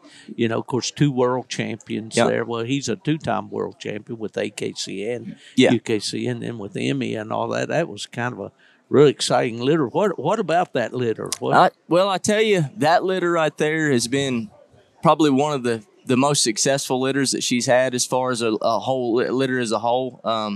That litter there has got, I don't know, I would be lying if I told you the exact number, but I know there's at least 4 of them that are Grand Night champions or night champions, you know. And of that litter, I would say that litter alone's probably got around $15,000 in PKC pup earnings. It was great. It was a great option, and it was a great cross. You know, J.R. Gray he's one of my better friends now. And you know, and he's a good guy. You will not meet a better group of guys than them guys right there. And you know, he's got one off of her that he's pushing. You know, he won the Tournament of Champions with Connor and ended up getting rid of him. But now he's got that little female he calls Scar. She's out of Emmy and Willie, and he really likes her. And he says she's a pretty nice little female. So, but you know, you got that dog, and then you got the 4X Floyd dog that's out of that cross, and that's a pretty good dog. And then you got Carolina Game Changer, one that I was hunting up here at Autumn Oaks for Mr. Johnny, and he's a good dog too. And you know, and there's 2 or 3 more out of that cross that are good coon trees. You know, so it was a good cross. It really was. It was a neat one because, you know, to that time, there hadn't been 2 world champion crosses in a long time. Right. I can remember. Of course, I'm young and I ain't been around forever, but I know it'd been a while since there was 2 world champion crosses. You probably, you know, I can go back to when Dick Brothers bred the Terra female. And who did he breed to? But it was a world champion cross. But that's way back. We're talking way back there. And all, that's kind of, you know, what caught my eye with it. I said, and the dogs kind of complemented each other. They're kind of same color dogs. And if you put Emmy and Willie, especially when they's both 2-year-old, you know, put them side by side, you would think that they was half brother and sister or something, you know, because they got that color. You know, they're beautiful hounds, and they threw that in their puppies. You know, about 90% of that litter was just absolutely just great looking hounds, and had the color that I like in them, you know, and you know, it is, you know, that helps, you know, a lot, you know. So now the shot dog is out of big money. Yes, sir. Yeah. Now that litter was very successful as well. That was the first litter. And there's out of that litter, I would say there's around 20,000 in PKC earnings. See, Shot's got right around 18,000 in PKC earnings, and then Colton Atwell, he owns one in Iowa, call him Millionaire, and he got him in the semifinals of the Super Stakes as a 1-year-old. But them boys don't hunt a bunch of hunts, really. They just like pleasure hunting. But that's a good dog, too.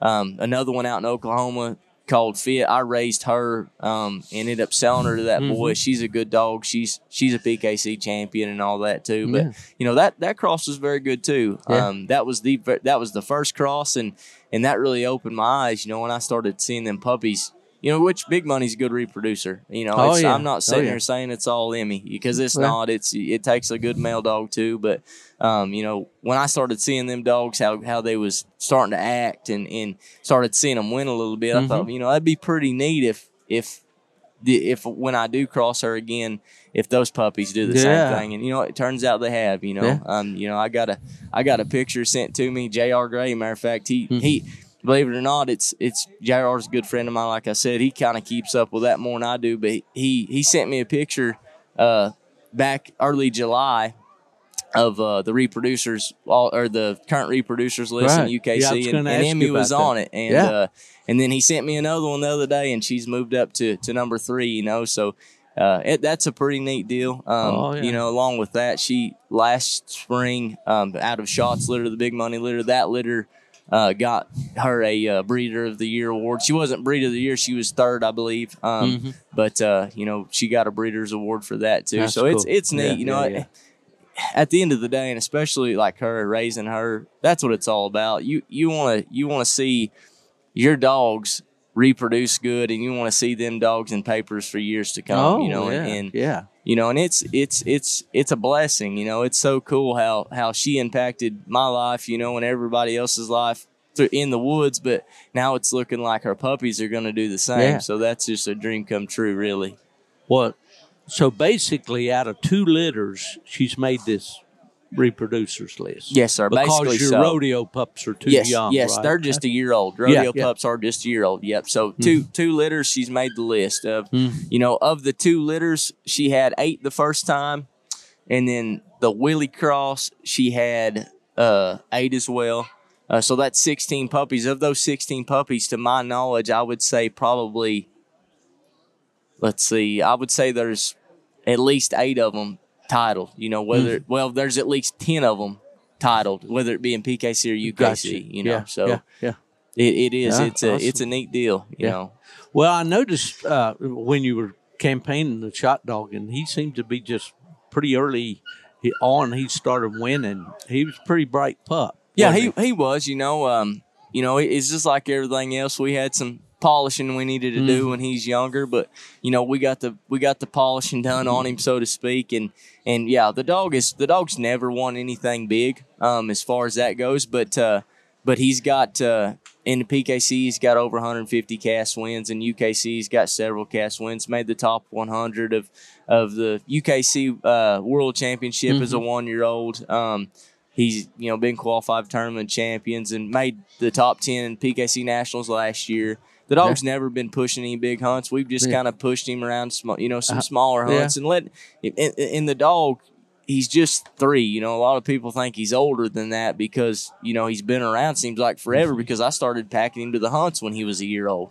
Yeah, and we're just kind of having fun with him too. That's cool. And hopefully next year, we'll probably maybe put him in some bigger pro classics and try to make him a platinum champion. We bred a couple females, but as far as to the public, I haven't really opened it up. I've got several guys wanting to breed to him, and after I make him a platinum champion, I'm going to open him up to the public to breed. Are you naturally breeding him or yes?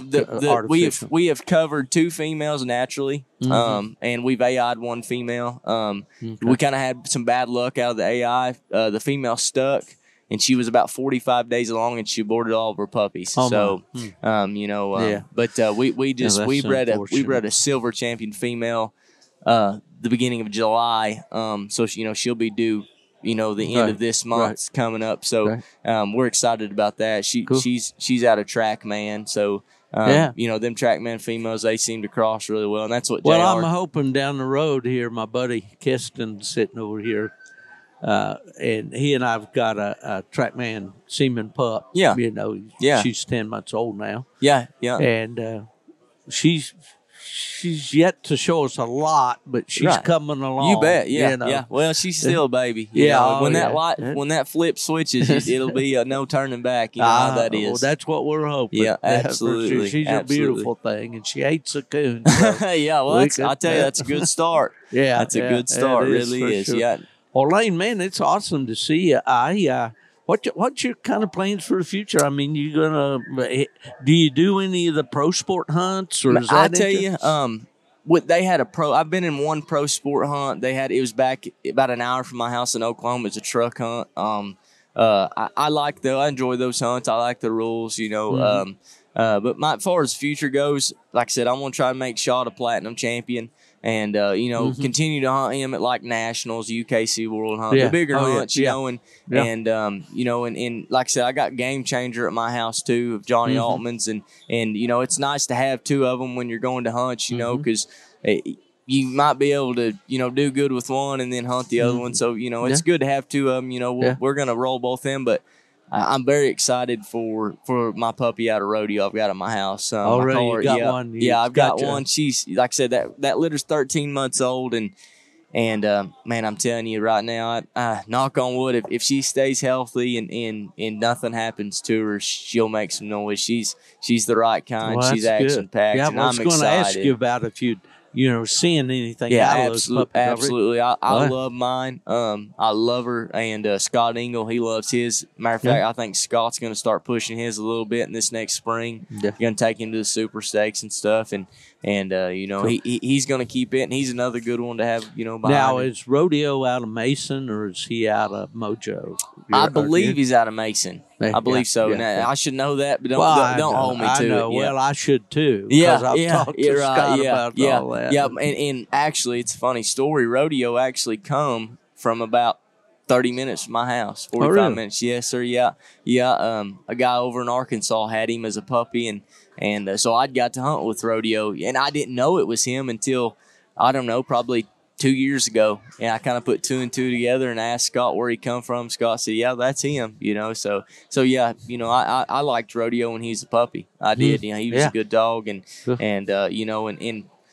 that was another cross that was pretty neat, being he's a world champion, and a platinum champion, and I knew Scott would be a good guy to take one too, because he's great. He's great for sure. We went up there and bred to him and to Rodeo, and he was good to us, but yeah, them pups are doing great. We're excited about that cross too. I know off the top of my head of 4 of them. There's only 5 in that litter. I know 4 out of the 5 are Treeing Coons and the right kind. That's great. Yeah, they're pretty good. And I've kind of kept tabs on them, and that litter I'm very excited about as well. I think after that litter's said and done, they'll make some noise as well, Well, I think Emmy's definitely going to have her place in the history books and record books and so forth. Right. It's good to see her showing up on the reproducers list. Yeah, and that would be great. That's awesome, It would be cool, to I don't even like thinking about it, but after she passes away and dies, it would be neat to see her make the Hall of Fame, in PKC and some other clubs. And I think that's definitely it'll work. Yeah, and I might be a little biased, but I feel like she deserves it. I really do. The old saying way back, and I think it might have been Yogi Bear or one of those that said, "It ain't bragging if you can do it." Yeah, that's it. I guess. Yeah, absolutely. Yeah. But I think she's capable of it, deserves it. But that's a long time between now and then. We'll just see what these puppies do, and see like the dogs out of her, how they're going to reproduce. Well, are you considering maybe breeding her again, or do you think? A lot of people have asked me that. She's 10.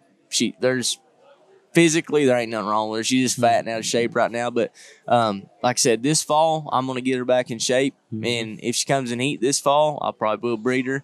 Mm-hmm. I have no idea what I'm going to breed her to. I don't know. As the old saying is, the world's your oyster. I'm absolutely. Sure you can take and choose whatever you want to breed her to.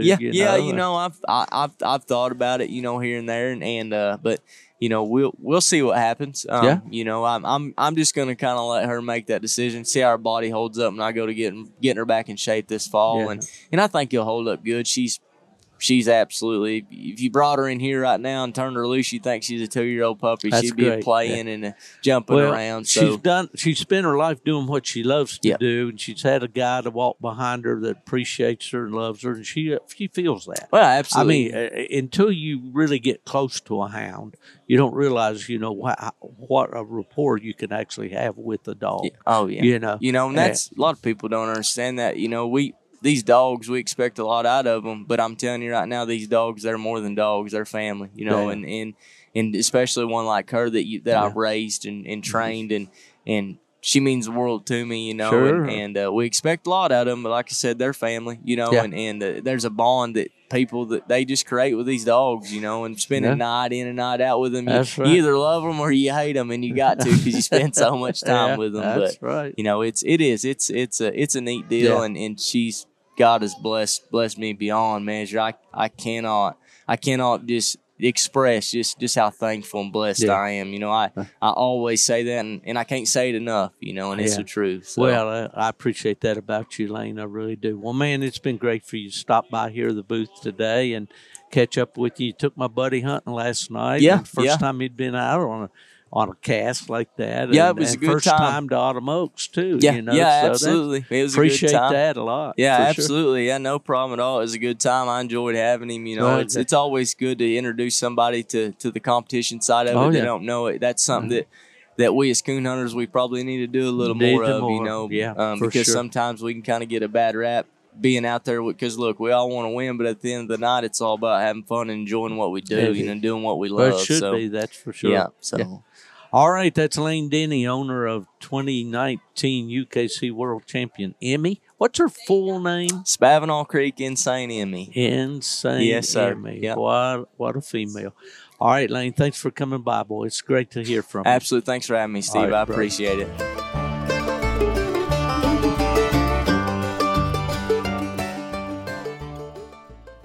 Well, that concludes our live coverage from Autumn Oaks, and what a great time I had out in Richmond with all the folks that stopped by the Gone to the Dogs podcast booth. It was just great to interview each of you, and I'm sure that the listeners have enjoyed these interviews. One of the people that I had intended to record live at Autumn Oaks was our old friend Fred Moran, the Redbone Man from the hills of Pennsylvania. Fred, I didn't see you at Autumn Oaks. What happened, buddy? Well, you'd have had to go 300 miles to see me. I was back home. I had full intentions of going. I had the application for the entry, tore out the book, and had it partially filled.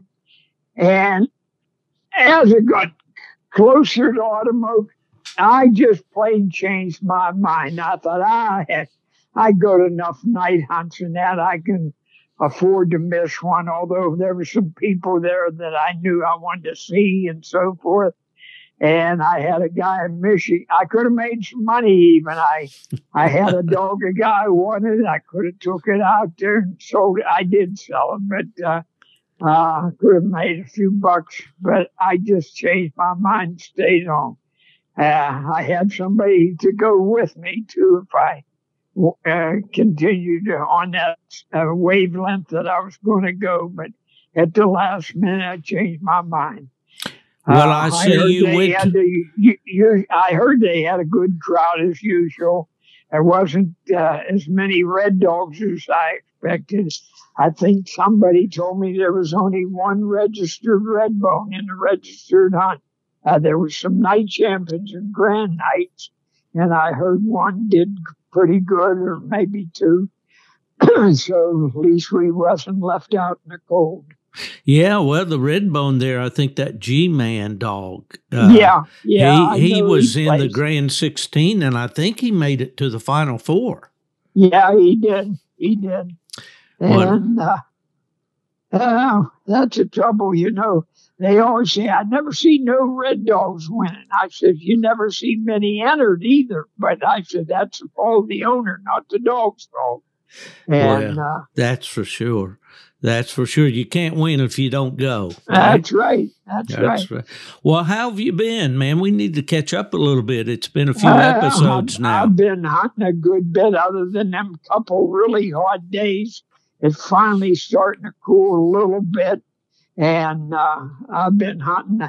My voice, as you could probably tell, I don't know what's wrong. I've been to doctors, and they give me some medication to take. It don't seem to be helping at all. Early in the morning, my voice is fine. As the day progresses, my voice gets worse. Sounds like I'm 120. But you're sounding good today, my friend. Well, that's wonderful then. It don't bother me at all. To me, it's like I'm all hoarse and everything else. Well, but I've been hunting. Well, good. Tell me a little bit about it. What's been going on? You talk about Autumn Oak. Old Harold Edwards, I call him the king of the Alabama coon hunters. That guy does hunting. He's 92 years old. He's got property leased down there where he hunts in Alabama, and he's got about 4,000 acres all to himself, and he hunts off a four-wheeler down there. Usually by himself, once in a while, buddy. And he told me he's still coon hunting, but not like he used to. He's down to 2 days a week he goes off that four-wheeler. And he says he's been doing pretty good. If Harold says he is, he is. And I bought a lot of dogs off him through the years, and got a couple pretty good ones. One I won Redbone Day with years ago. He was a heck of a tree dog and that. And I'll remember one time the year I won Redbone Day, a guy that's passed now, Jim Stevenson from Missouri. I met him there at that hunt. He went along on my calf just to spectate. And toward the end of the hunt, I was doing pretty good. I won Redbone Day that year. My dog I called him Pickwick. He was quick on them trees. And he treed across, they called it a river, I called Big Creek. And I thought, I ain't getting soaking wet going over to that dog. And at that time, he wouldn't come to you as far as calling. You can call from now to tomorrow, and he ain't going to come. And he didn't have a handle on him like the dogs we have nowadays. And Jim says, I'll go get your dog. Give me a leash. I says, you're going to go across that. He called it, like I say, a river. I called it a creek. He jumped right in that water. We could see the coon from where we were. He jumped right in that water and went over and got my dog and brought it back. I said, sir, I appreciate that. Saved me getting wet. And we became friends from then on. Him and I did some dog dealing through the years. And I got some from him. He got some from me. And he's turned out to be a good friend. And, well, there's some benefits to getting a little older in age. I've found that myself. People are good. They offer, at first it kind of irritated me a little bit. It's like, I can handle my own dog, It don't irritate me.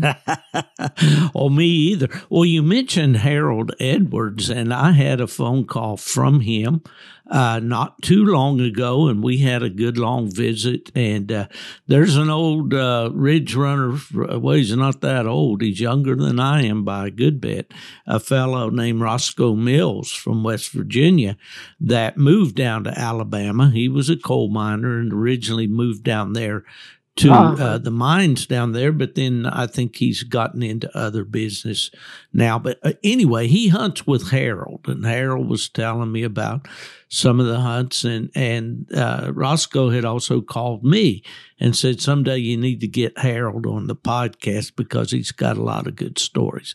But yes, he is amazing at what'd you say, 92? 92. Wow. And here's the best part. He called me. If I dial number 3 times, I usually memorize it. His phone number is 205-744-8314. Well, not anymore, because I tried to call him when they had hurricanes down there about 3-4 years ago and just see if he was all right. I never got an answer. Operator didn't come on, say the phone's disconnected or anything. I figure sooner or later he'll spend a quarter and call me. He never called me, and I never called him. But when he called me a few days ago, well, first he tried to pull fast and disguise his voice. Yeah, disguise his voice and make like he's someone else. This is Bill Smith, and I'm looking for a good red dog. I said, well, you ain't going to find it here because we don't have no good red one. And I said, Harold Edwards, anybody could pick out your voice. And he started laughing.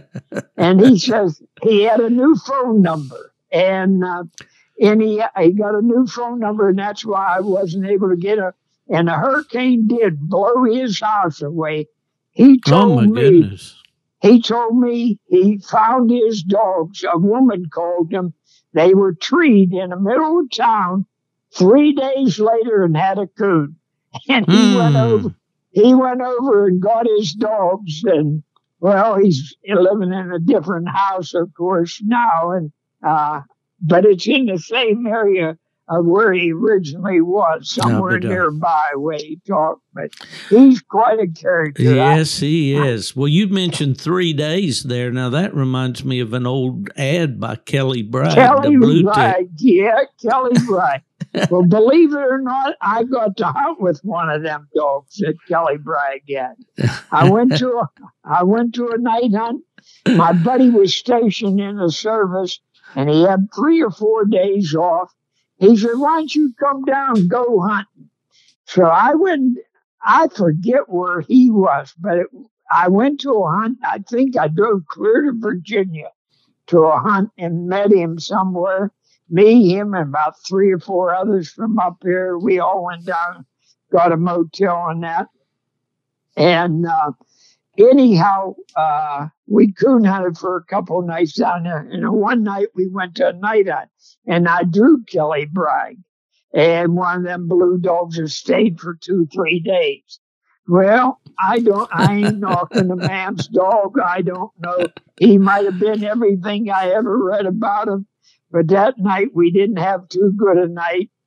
I'll put it this way. The dog wouldn't get tired barking because he'd ball on a tree and probably a half a minute later give another ball. He didn't go nowhere.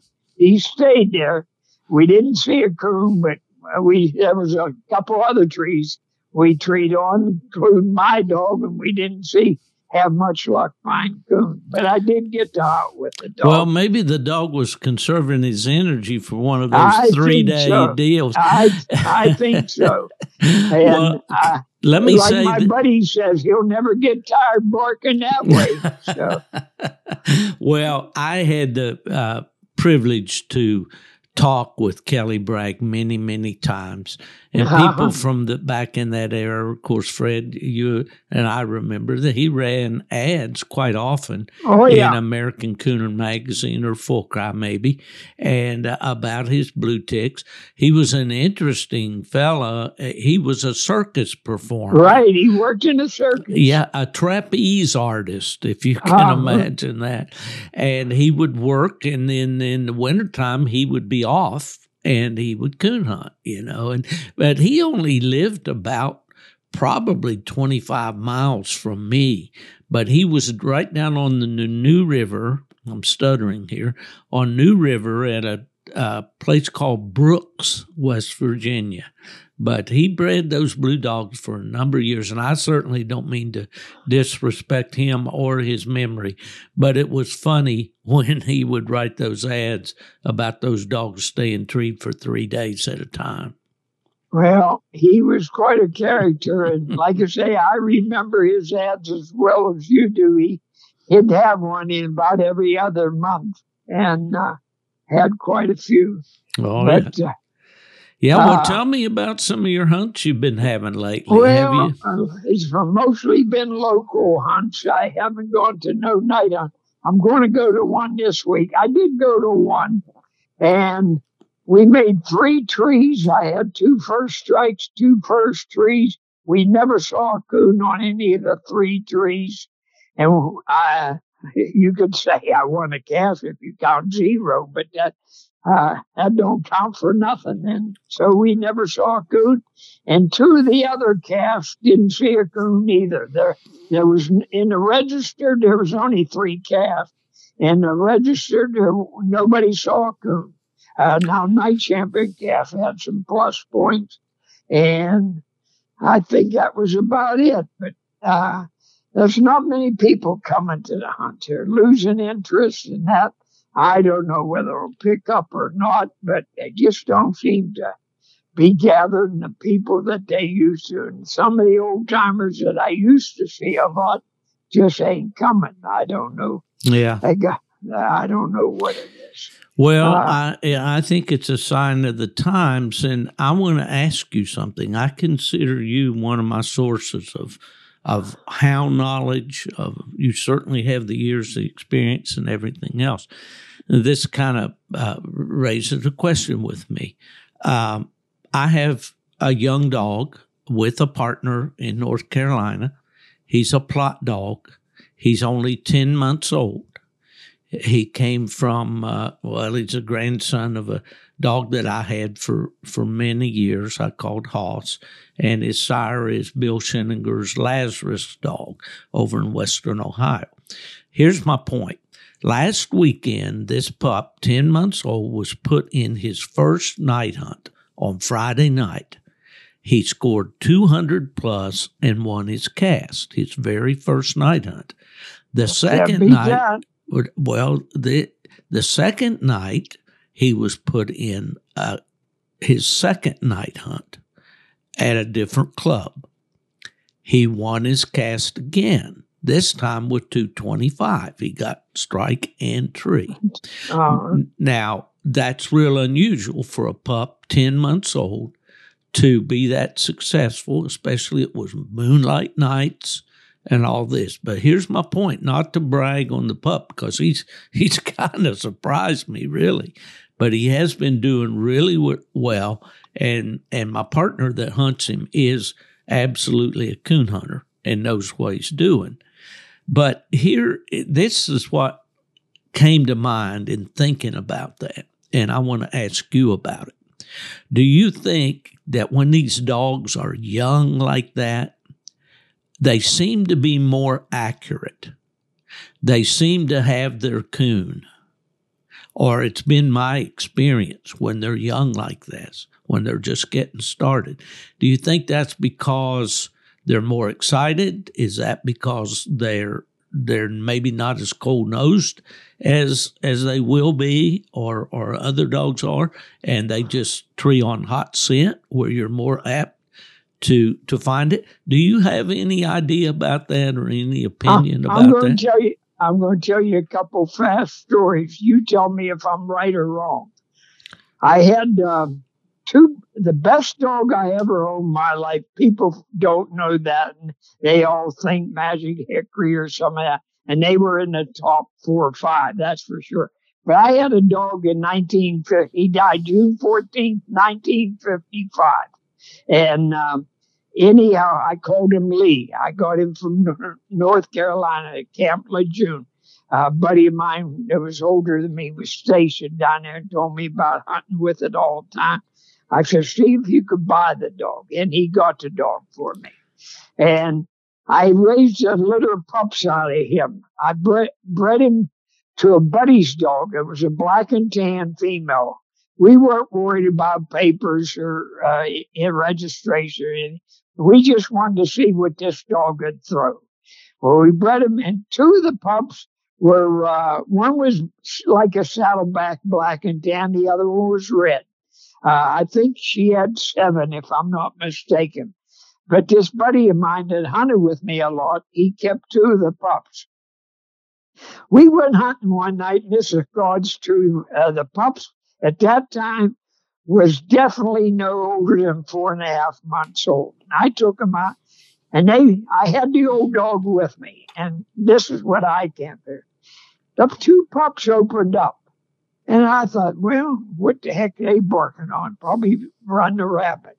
They run it up the hall. The old dog, where there was no Garmin's in or anything to see where the old dog went, but he went the same direction they went. And I thought, but he ain't barking. They run up the hall and they treed. The old dog ain't barking treed yet. I thought, what the heck could they be doing? I figured, well, they got a possum. We go up there. It was the biggest tree in the woods. I could have put my truck up there and you wouldn't have found it. I wish I could say I found 5 coon up there, but I didn't find anything.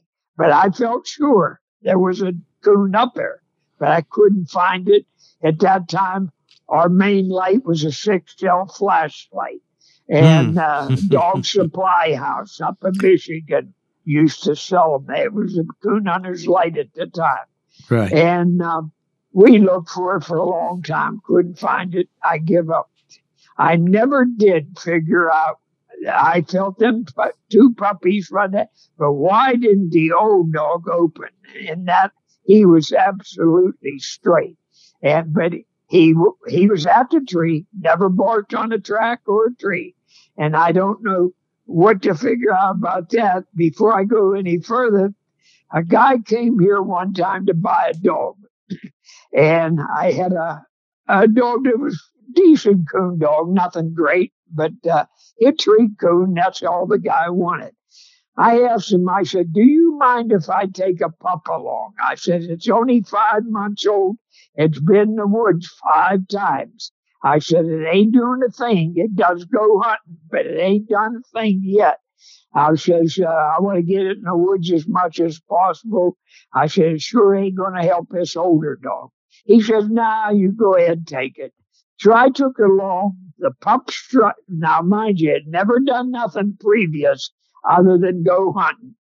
It struck first, run the track better than the old dog. The old dog got in with it, and the pup treed way ahead of the old dog. We go in there and see a coon, after that, that's all that guy talked about, buying that pup. I said, believe me, that pup never done that before. I'm telling you. I said, I'm glad it did do it. So, he wasn't even interested in that other dog after that, seeing that a 5-month-old dog treat that coon, and we saw the coon and everything. I couldn't get his mind on that old dog at all. So I figured I'm just wasting my time. Might as well go home. I told him we'll quit her. We treat one more coon, we quit. But now, how it come that pup took it took effect all at once, 5 times in the woods, and here one night he turns on like a Cracker Jack. It was a good pup. Someone stole it, I'll put it that way, when it was about 7.5 months old. I'm positive I know who it is, but I could never prove it. And this guy, he lived in our area.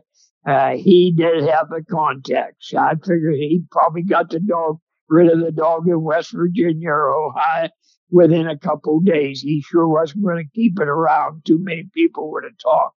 But that's just funny things that you don't know the answer to, but it did happen. And as far as young dogs go, I just had a guy tell me, and if he told me he saw the Pope in the woods last night, he saw the Pope in the woods.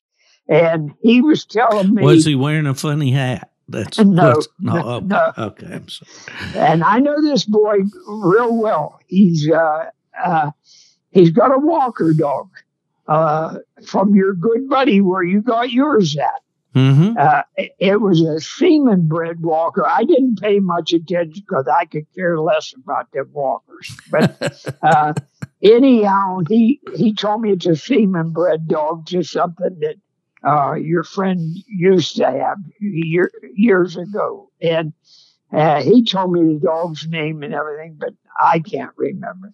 He said, Fred, you never seen nothing like this. About the 3rd time in the woods, a dog running treed with the old dogs, and at the time it's 4 months old.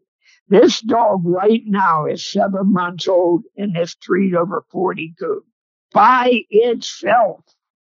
And the guy, he knows he's got something, but he don't know what he's got at that age. And his buddy called me yesterday. He says, guess what? He said, we lost that pup. I said, oh, I thought he meant he lost it in the woods and never got it. He said, it went 1.25 miles. We found it, and it was treed on a den tree, but we could see the coon inside the hole.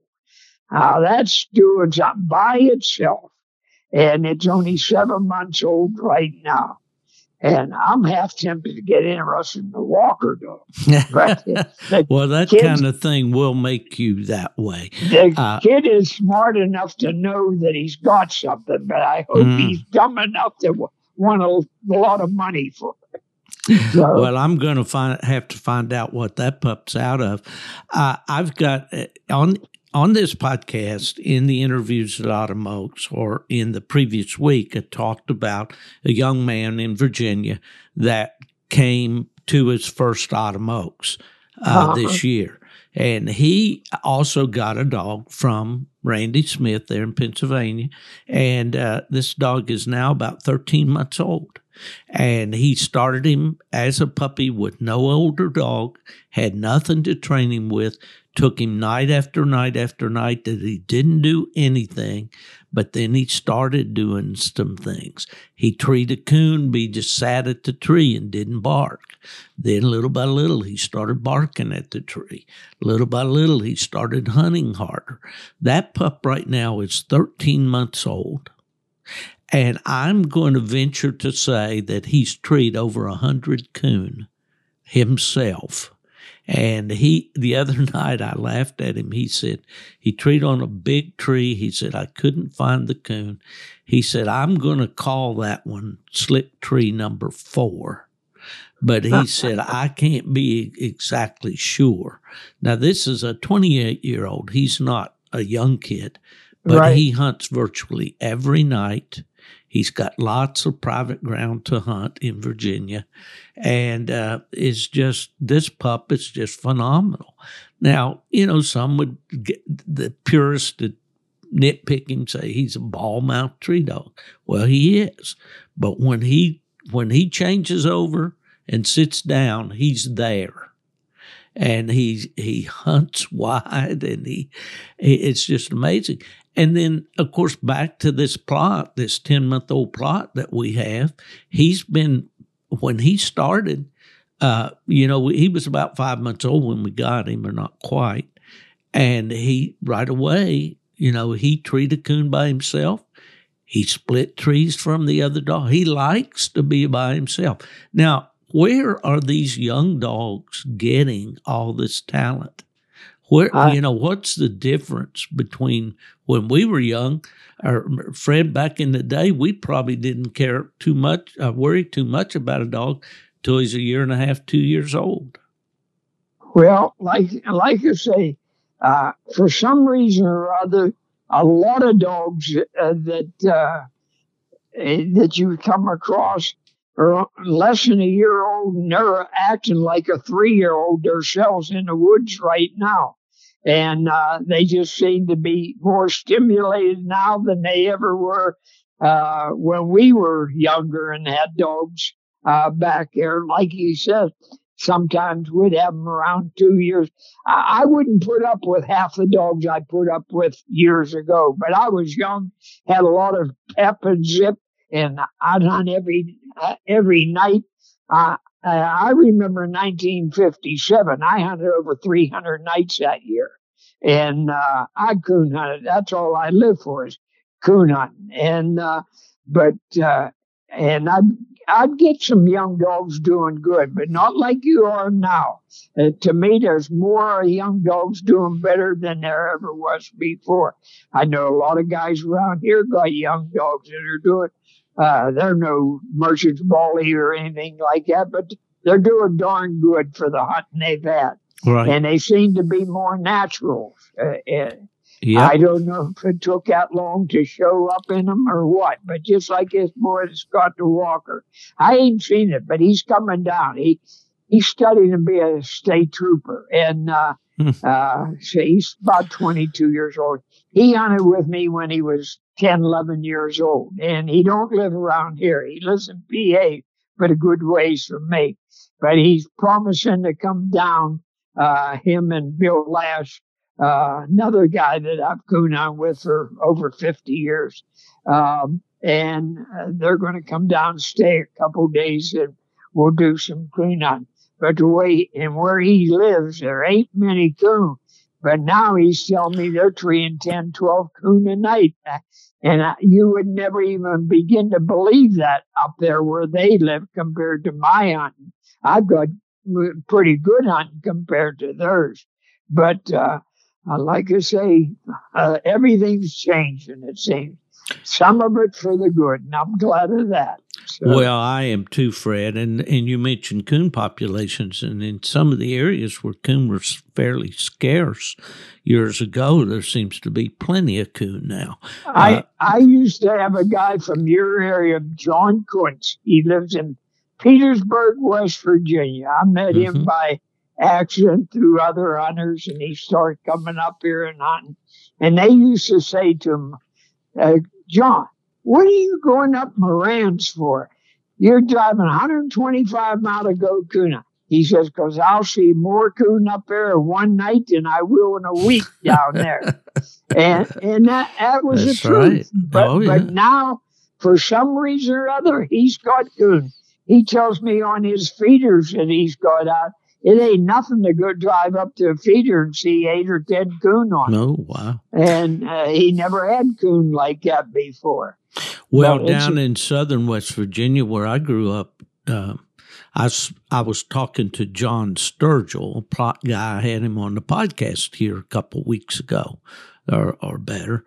And, back in the day, in the 80s when or the 70s, actually, when I came home from service, coon were very scarce down there, and our club did a lot of restocking. And you and I've talked about Paul Hunter in Meadville, Pennsylvania. Right, we used to get coons he used from to him. Sell coon all over the place. Yeah, but now they've got coon down there everywhere. You know, it's really something. People don't know this, but those that are listening to your podcast, you guys will catch them in box traps and release them. Mark my words, I'm never wrong. I'm always right. Spray paint them through the cage. Spray paint their tails and that with a different color paint. And turn them loose wherever you're going to turn them loose at. They're like black bear. You turn them loose in 2-3 weeks, you'll be back in the same area again. I proved that 100. A guy up the road from me, I used to put coon in this barn all the time. He said, give me one of them cages and let me catch some of them. He bought me 28 coon. I took them only 5 miles away, and it was straight across the river. So that wasn't too big a surprise for me. But I didn't paint them at first, but then I started painting them through the cage. I got 5 in 1 week. So they were just coming back home. And I found a game warden told me this year, and he used to coon hunt with me all the time. I even asked him if he wanted me to come to his commencement when he graduated. I said, I could tell by you holding the light when I shot the deer. He says, you ain't invited. He says, you're not invited. So anyhow, he told me he caught a bear this year in Fayette County, Pennsylvania. And it was 400. I don't get me exact on this way, but it was about 457 pounds. It had an ear tag in it. He had the ear tag checked. The bear was caught when he was 2 years old. He was 5 when this guy caught him. This game warden caught him. He was 5, and at 2 years old, he weighed 240, he told me. And he caught him 3 years later. He gained 200 and some pounds, and the bear was caught within a mile of where it was originally caught, and it was taken over 100 mile and turned loose in a different kind. There you go. They have a natural way of instinct to get back home. A guy that I know you heard of him, used to have a dog called Pokey Bill, old James Bruce in Tennessee. Yes, indeed. James used to trade a guy up here in Pennsylvania for a dog, a broke dog for, I forget, 75 coon at a time. And so this guy was saving money. He's getting coon, taking him down there. I said to James, I said, do you tag them or anything? He says, yep, we put tags in all the ears. I says, how many have you got? He says, each club member gets 5 coon. They can turn it loose in any woods they want. I said, how many did you recapture? He said, Fred, nobody from the club ever got but 1 coon. One guy got one about 11 miles from here. He said, we got one of them. Some other hunter caught it 28 miles from here, and he was headed north, he says. Maybe he was trying to make it back to Pennsylvania, but that was the only 2 coon they ever got, 111 mile and 128 mile from where they turned it loose. And to me, they all try and make it back home. The only ones that will stay is if you get a little one or an occasional dummy. And I turned one loose one time. I didn't paint him, but he was a real yellow coon. And I went to that woods 3 nights in a row hunting where I turned him loose. Believe it or not, I seen him all 3 nights just walking through the woods. He was bewildered as far as I was concerned. He's trying to figure out. And about the 5th day, I went by that same woods. There he was laying out in the middle of the road. He didn't make it any further. Yeah. But it's odd how they do things and how they get around that. But they're definitely homers. If they can make it home, they will. So they try. Yeah, for sure. Well, Fred, it's been great visiting with you again, and I am going to try to get back on the schedule where we can have you every week, because it's always great. JJ misses. JJ's missing it. Well, my apologies to JJ for sure. His squaw dog's getting old. I told him, if you come up to the club Saturday, they got a squirrel hunt. Well, I'll run your dog for you. And I didn't realize I got it for him 10 years ago. I didn't think it was that long. Time flies. I figure he's only 5 or 6. He's 10 years old. And he's a good one. So JJ's in good shape, and the dog is too. We'll give it a try. Well, that sounds great, Fred. And doggone, I need to see you at Autumn Oaks next year. Hey, I'm going to try and make one before I bite the dust. So I might probably be there next year. And my best dog, he wasn't clicking like good enough for me. I like him. He ain't for sale, but he just wasn't clicking like he should be. I don't know what it is, but every night's a different night. Tonight he might look like a world champ. So, well, I hope he does for sure. Well, folks, that concludes our Autumn Oaks coverage. The last 2 episodes, we've been focusing on the event where history's made. The UKC Autumn Oaks started in 1960. I believe this year was the 63rd Autumn Oaks. I've been visiting here today with Fred Moran, the Redbone Man, who certainly been to Autumn Oaks many, many times. And Fred will be back on the program, I can assure you. And we're just really glad to have him a part of this podcast. Well, thank you. I went to the first Autumn Oaks. I had 2 pretty good dogs. My Sioux female won second in the night champion class. Brandenburger's drum won it. He beat me with my magic dog that night, and he did a good job. He was a nice dog. But I did get second with the female on the night champion. But it's been a long time. I got to get back in the groove and maybe get lucky. They say a blind squirrel finds an acorn once in a while. Our listeners need to be reminded, how old are you now, Fred? 85.